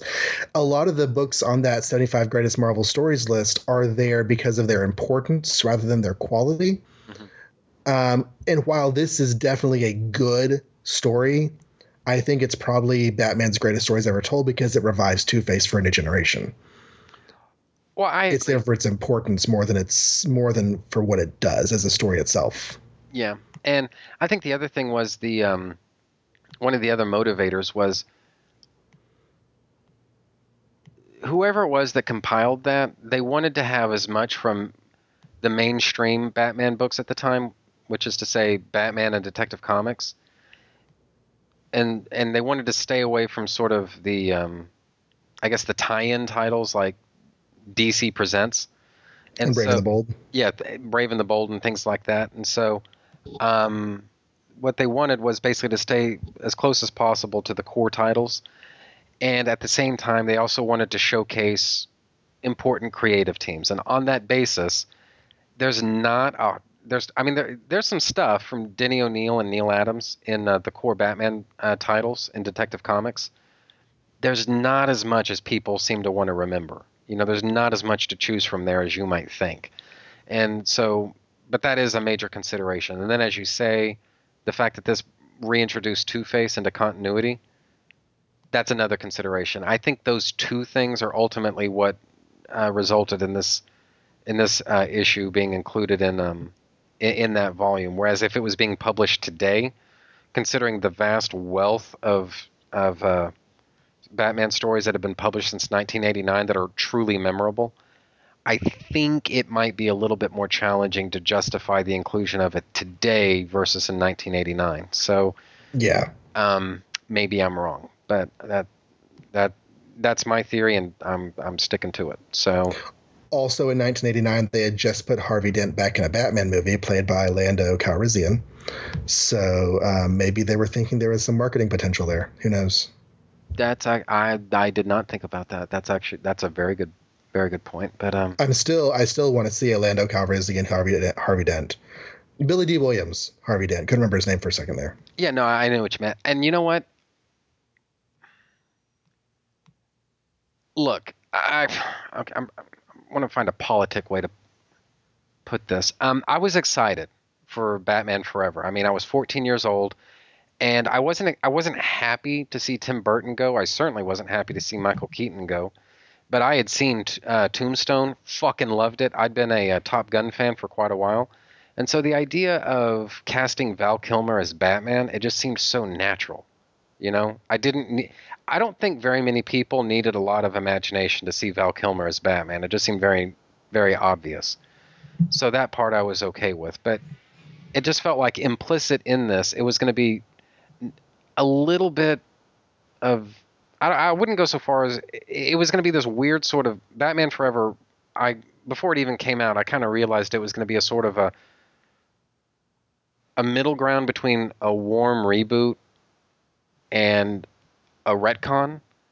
And I think it's actually sort of a first in superhero cinema in that way that, things changed that radically while still maintaining, when you think about it, the same continuity.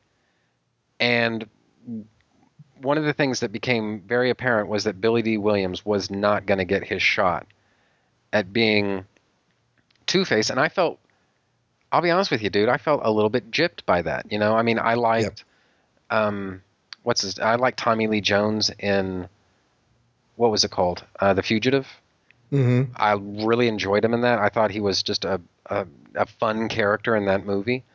And I thought that, an actor who can do that. And I hadn't seen Lonesome Dove. I hadn't seen a whole lot of his other stuff, but I had seen The Fugitive by that point. And I thought, well, he did great in The Fugitive. So, to my 14-year-old mind, it just seems a little inevitable that he's going to kick ass as Two-Face. But notwithstanding, it felt like that was sort of Billy D's role. That was his game to play. And I really felt like, especially in retrospect, the idea of a Billy D. Williams Two-Face contrasted against Jim Carrey's Riddler, I think that would have been very dramatic, very powerful. And I think you would have, ultimately, to make that work, you might have needed actually a different director. Who knows? But it just felt like, there was potential there that sort of got squandered. And I feel really bad about that to this day.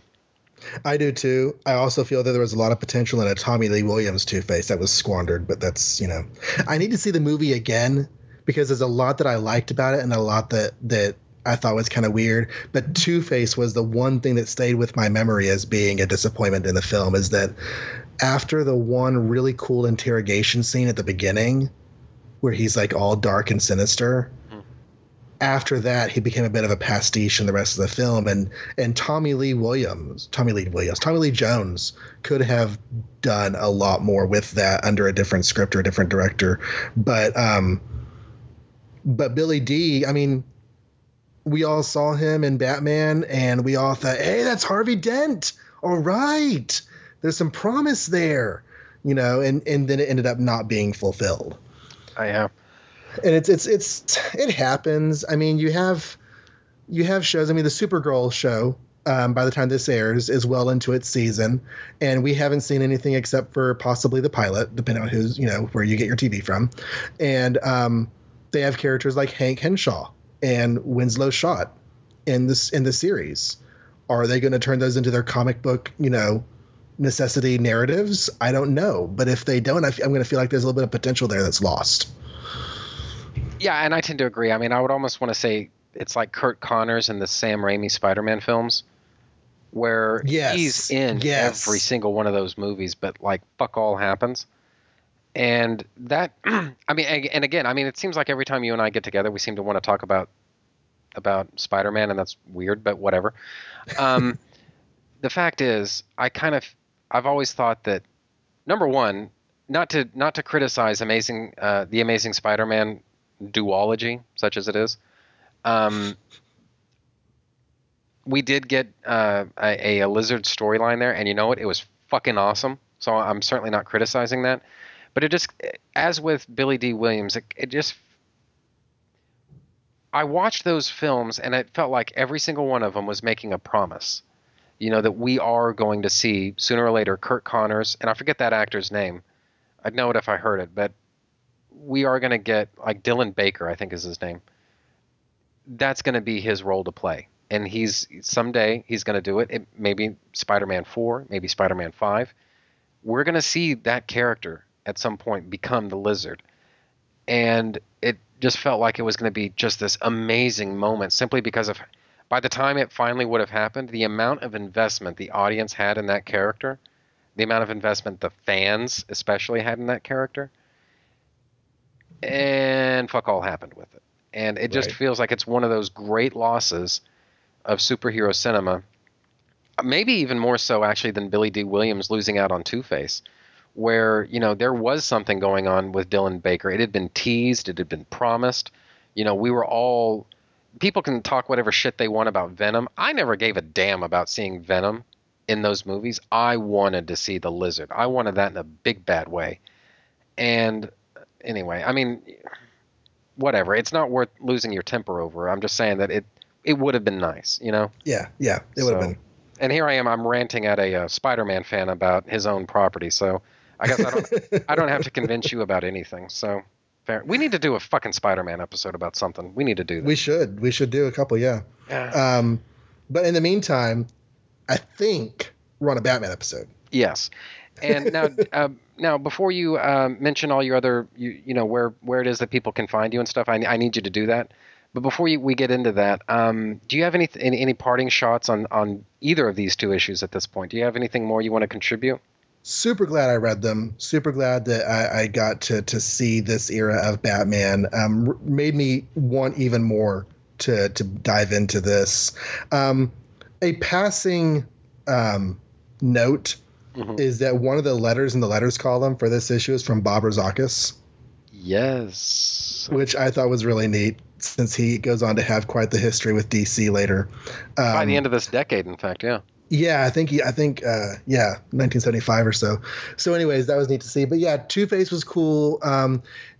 The Ghost story was neat, and Denny O'Neil and Neil Adams can kick some serious ass on Batman. So I'm looking forward to that. And it was good to talk about him here. Yeah, I had a blast, dude. Thank you so much for joining us.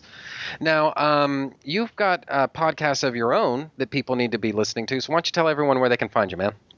Okay, so my daughter and I have been comics fans. I molded her into a comics fan from a young age. Actually, time out. Yeah, guys, if you want to listen, it's actually really cool. And at the same time, it's actually really sweet, too. It was really sweet that you were able to do this. Her evolution as a comics fan, you can actually listen to it on From Crisis to Crisis a little bit, you know?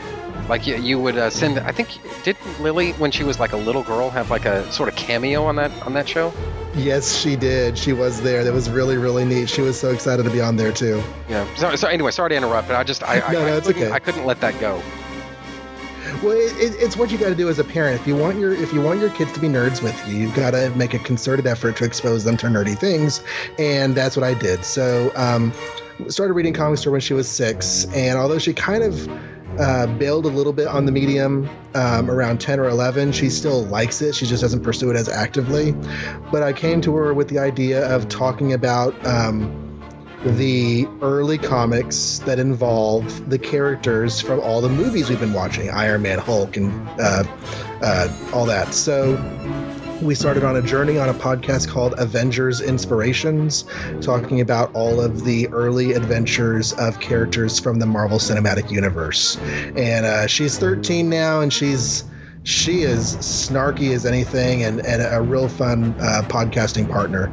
So encourage you to take a look at that. That is over at the Complete Marvel Reading Order website, or if you just do a search for Avengers Inspirations on the internet or on iTunes, you will find the Complete Marvel Reading Order podcast feed that you can subscribe to there.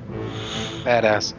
Well, John, first of all, I just want to thank you for joining in on this episode, but I also want to thank you in advance for all the other stuff that you're going to be joining in with me for. It's just the nature of things and how it's worked out. Some of those episodes have already been recorded, so unfortunately, you can't be really part of those. But for the things that you can be part of, and some of which even though we're recording this first one now, we've actually already recorded some of those other ones, because hey, podcasting. Really enjoy your perspective on things, but also really appreciate you taking the time, so much of your time, because this, I know, is a huge imposition upon you. And I really do appreciate you, just taking the time to join in with me on all of this. This has been a real blast. I know we're going to have a ball with everything that's coming next. Oh, yeah. It's going to be lots of fun. Speaking of what's coming next, John, what are we talking about next week?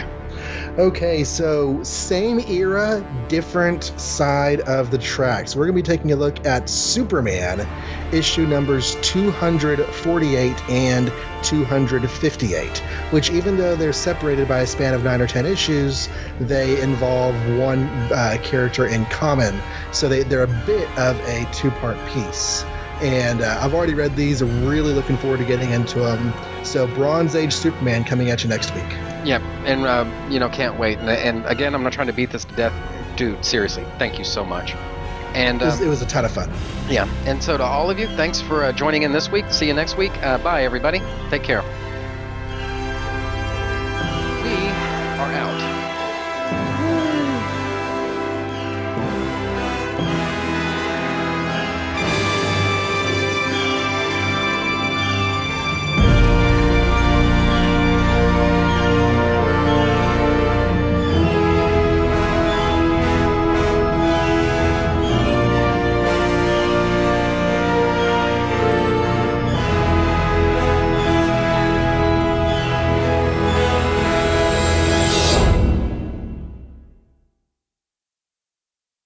I prowl the rooftops and alleyways at night, searching for justice.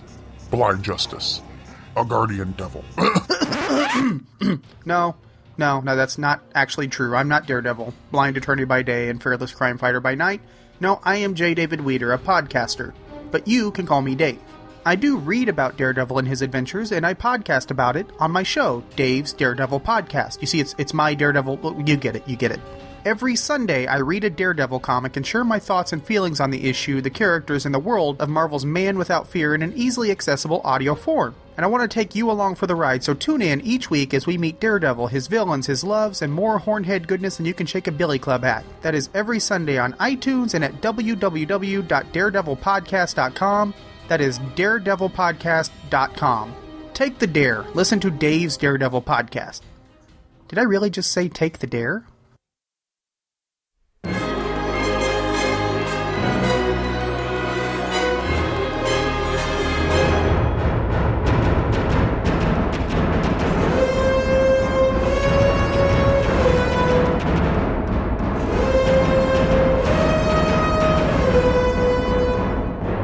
Okay, so I think that's just about the end of that. Trennis Magnus Punches Reality is a proud member of the Two True Freaks podcast network. You can find the home for Trennis Magnus Punches Reality at twotruefreaks.com, which is spelled TWOTRUEFREAKS. You can also find it on Facebook, just by searching for Trentis Magnus Punches Reality. There you can interact with your fellow listeners and also see notifications of new episodes when I put them up. You can friend me on Facebook just by searching for Trentis Magnus, which is spelled TRENTUSMAGNUS. You can email me and my parole officer at trentismagnus@gmail.com. Do you have a suggestion for a topic? Feel free to email me, and I might consider thinking about the possibility of potentially discussing whatever you have in mind someday. And that's a promise. Did you know? You can sponsor any episode of this or any other of your favorite Two True Freaks affiliated shows. That's right. Simply click the PayPal link, donate any amount at all, tell us which show you're choosing, and what message, if any, you'd like us to read on your behalf, and you will be an official sponsor of that show's very next episode, with your message read in the show's opener. It's that easy, and there's no minimum donation. Be a show sponsor today. If you shop at Amazon.com, please consider using the link at twotruefreaks.com to shop there. If you use this link to go to Amazon and then you shop, Two True Freaks gets a cut of what you buy. It doesn't cost you anything extra, and it really helps the freaks out. You get to shop as usual and help out the Two True Freaks at the same time. Do you have a podcast of your own? If so, why not record a promo for me to play on my show? It's quick, easy, and can help you spread the word about your show. I'm always looking for more promos to play. Keep it fairly short, and yours could be next. My promos can be found at this show's homepage for those interested. Just look for the promos section. The contents of this podcast are fictitious, hypothetical, and probably completely unnecessary. Any similarity to living persons or real-life events is purely coincidental and void where prohibited by law, some assembly required, batteries not included. The white zone is for passenger loading and unloading only. All models are over the age of 18. Trennis Magnus Punches Reality is a Magnus Media Enterprises Limited production in association with Demonzacor of Milan, Italy.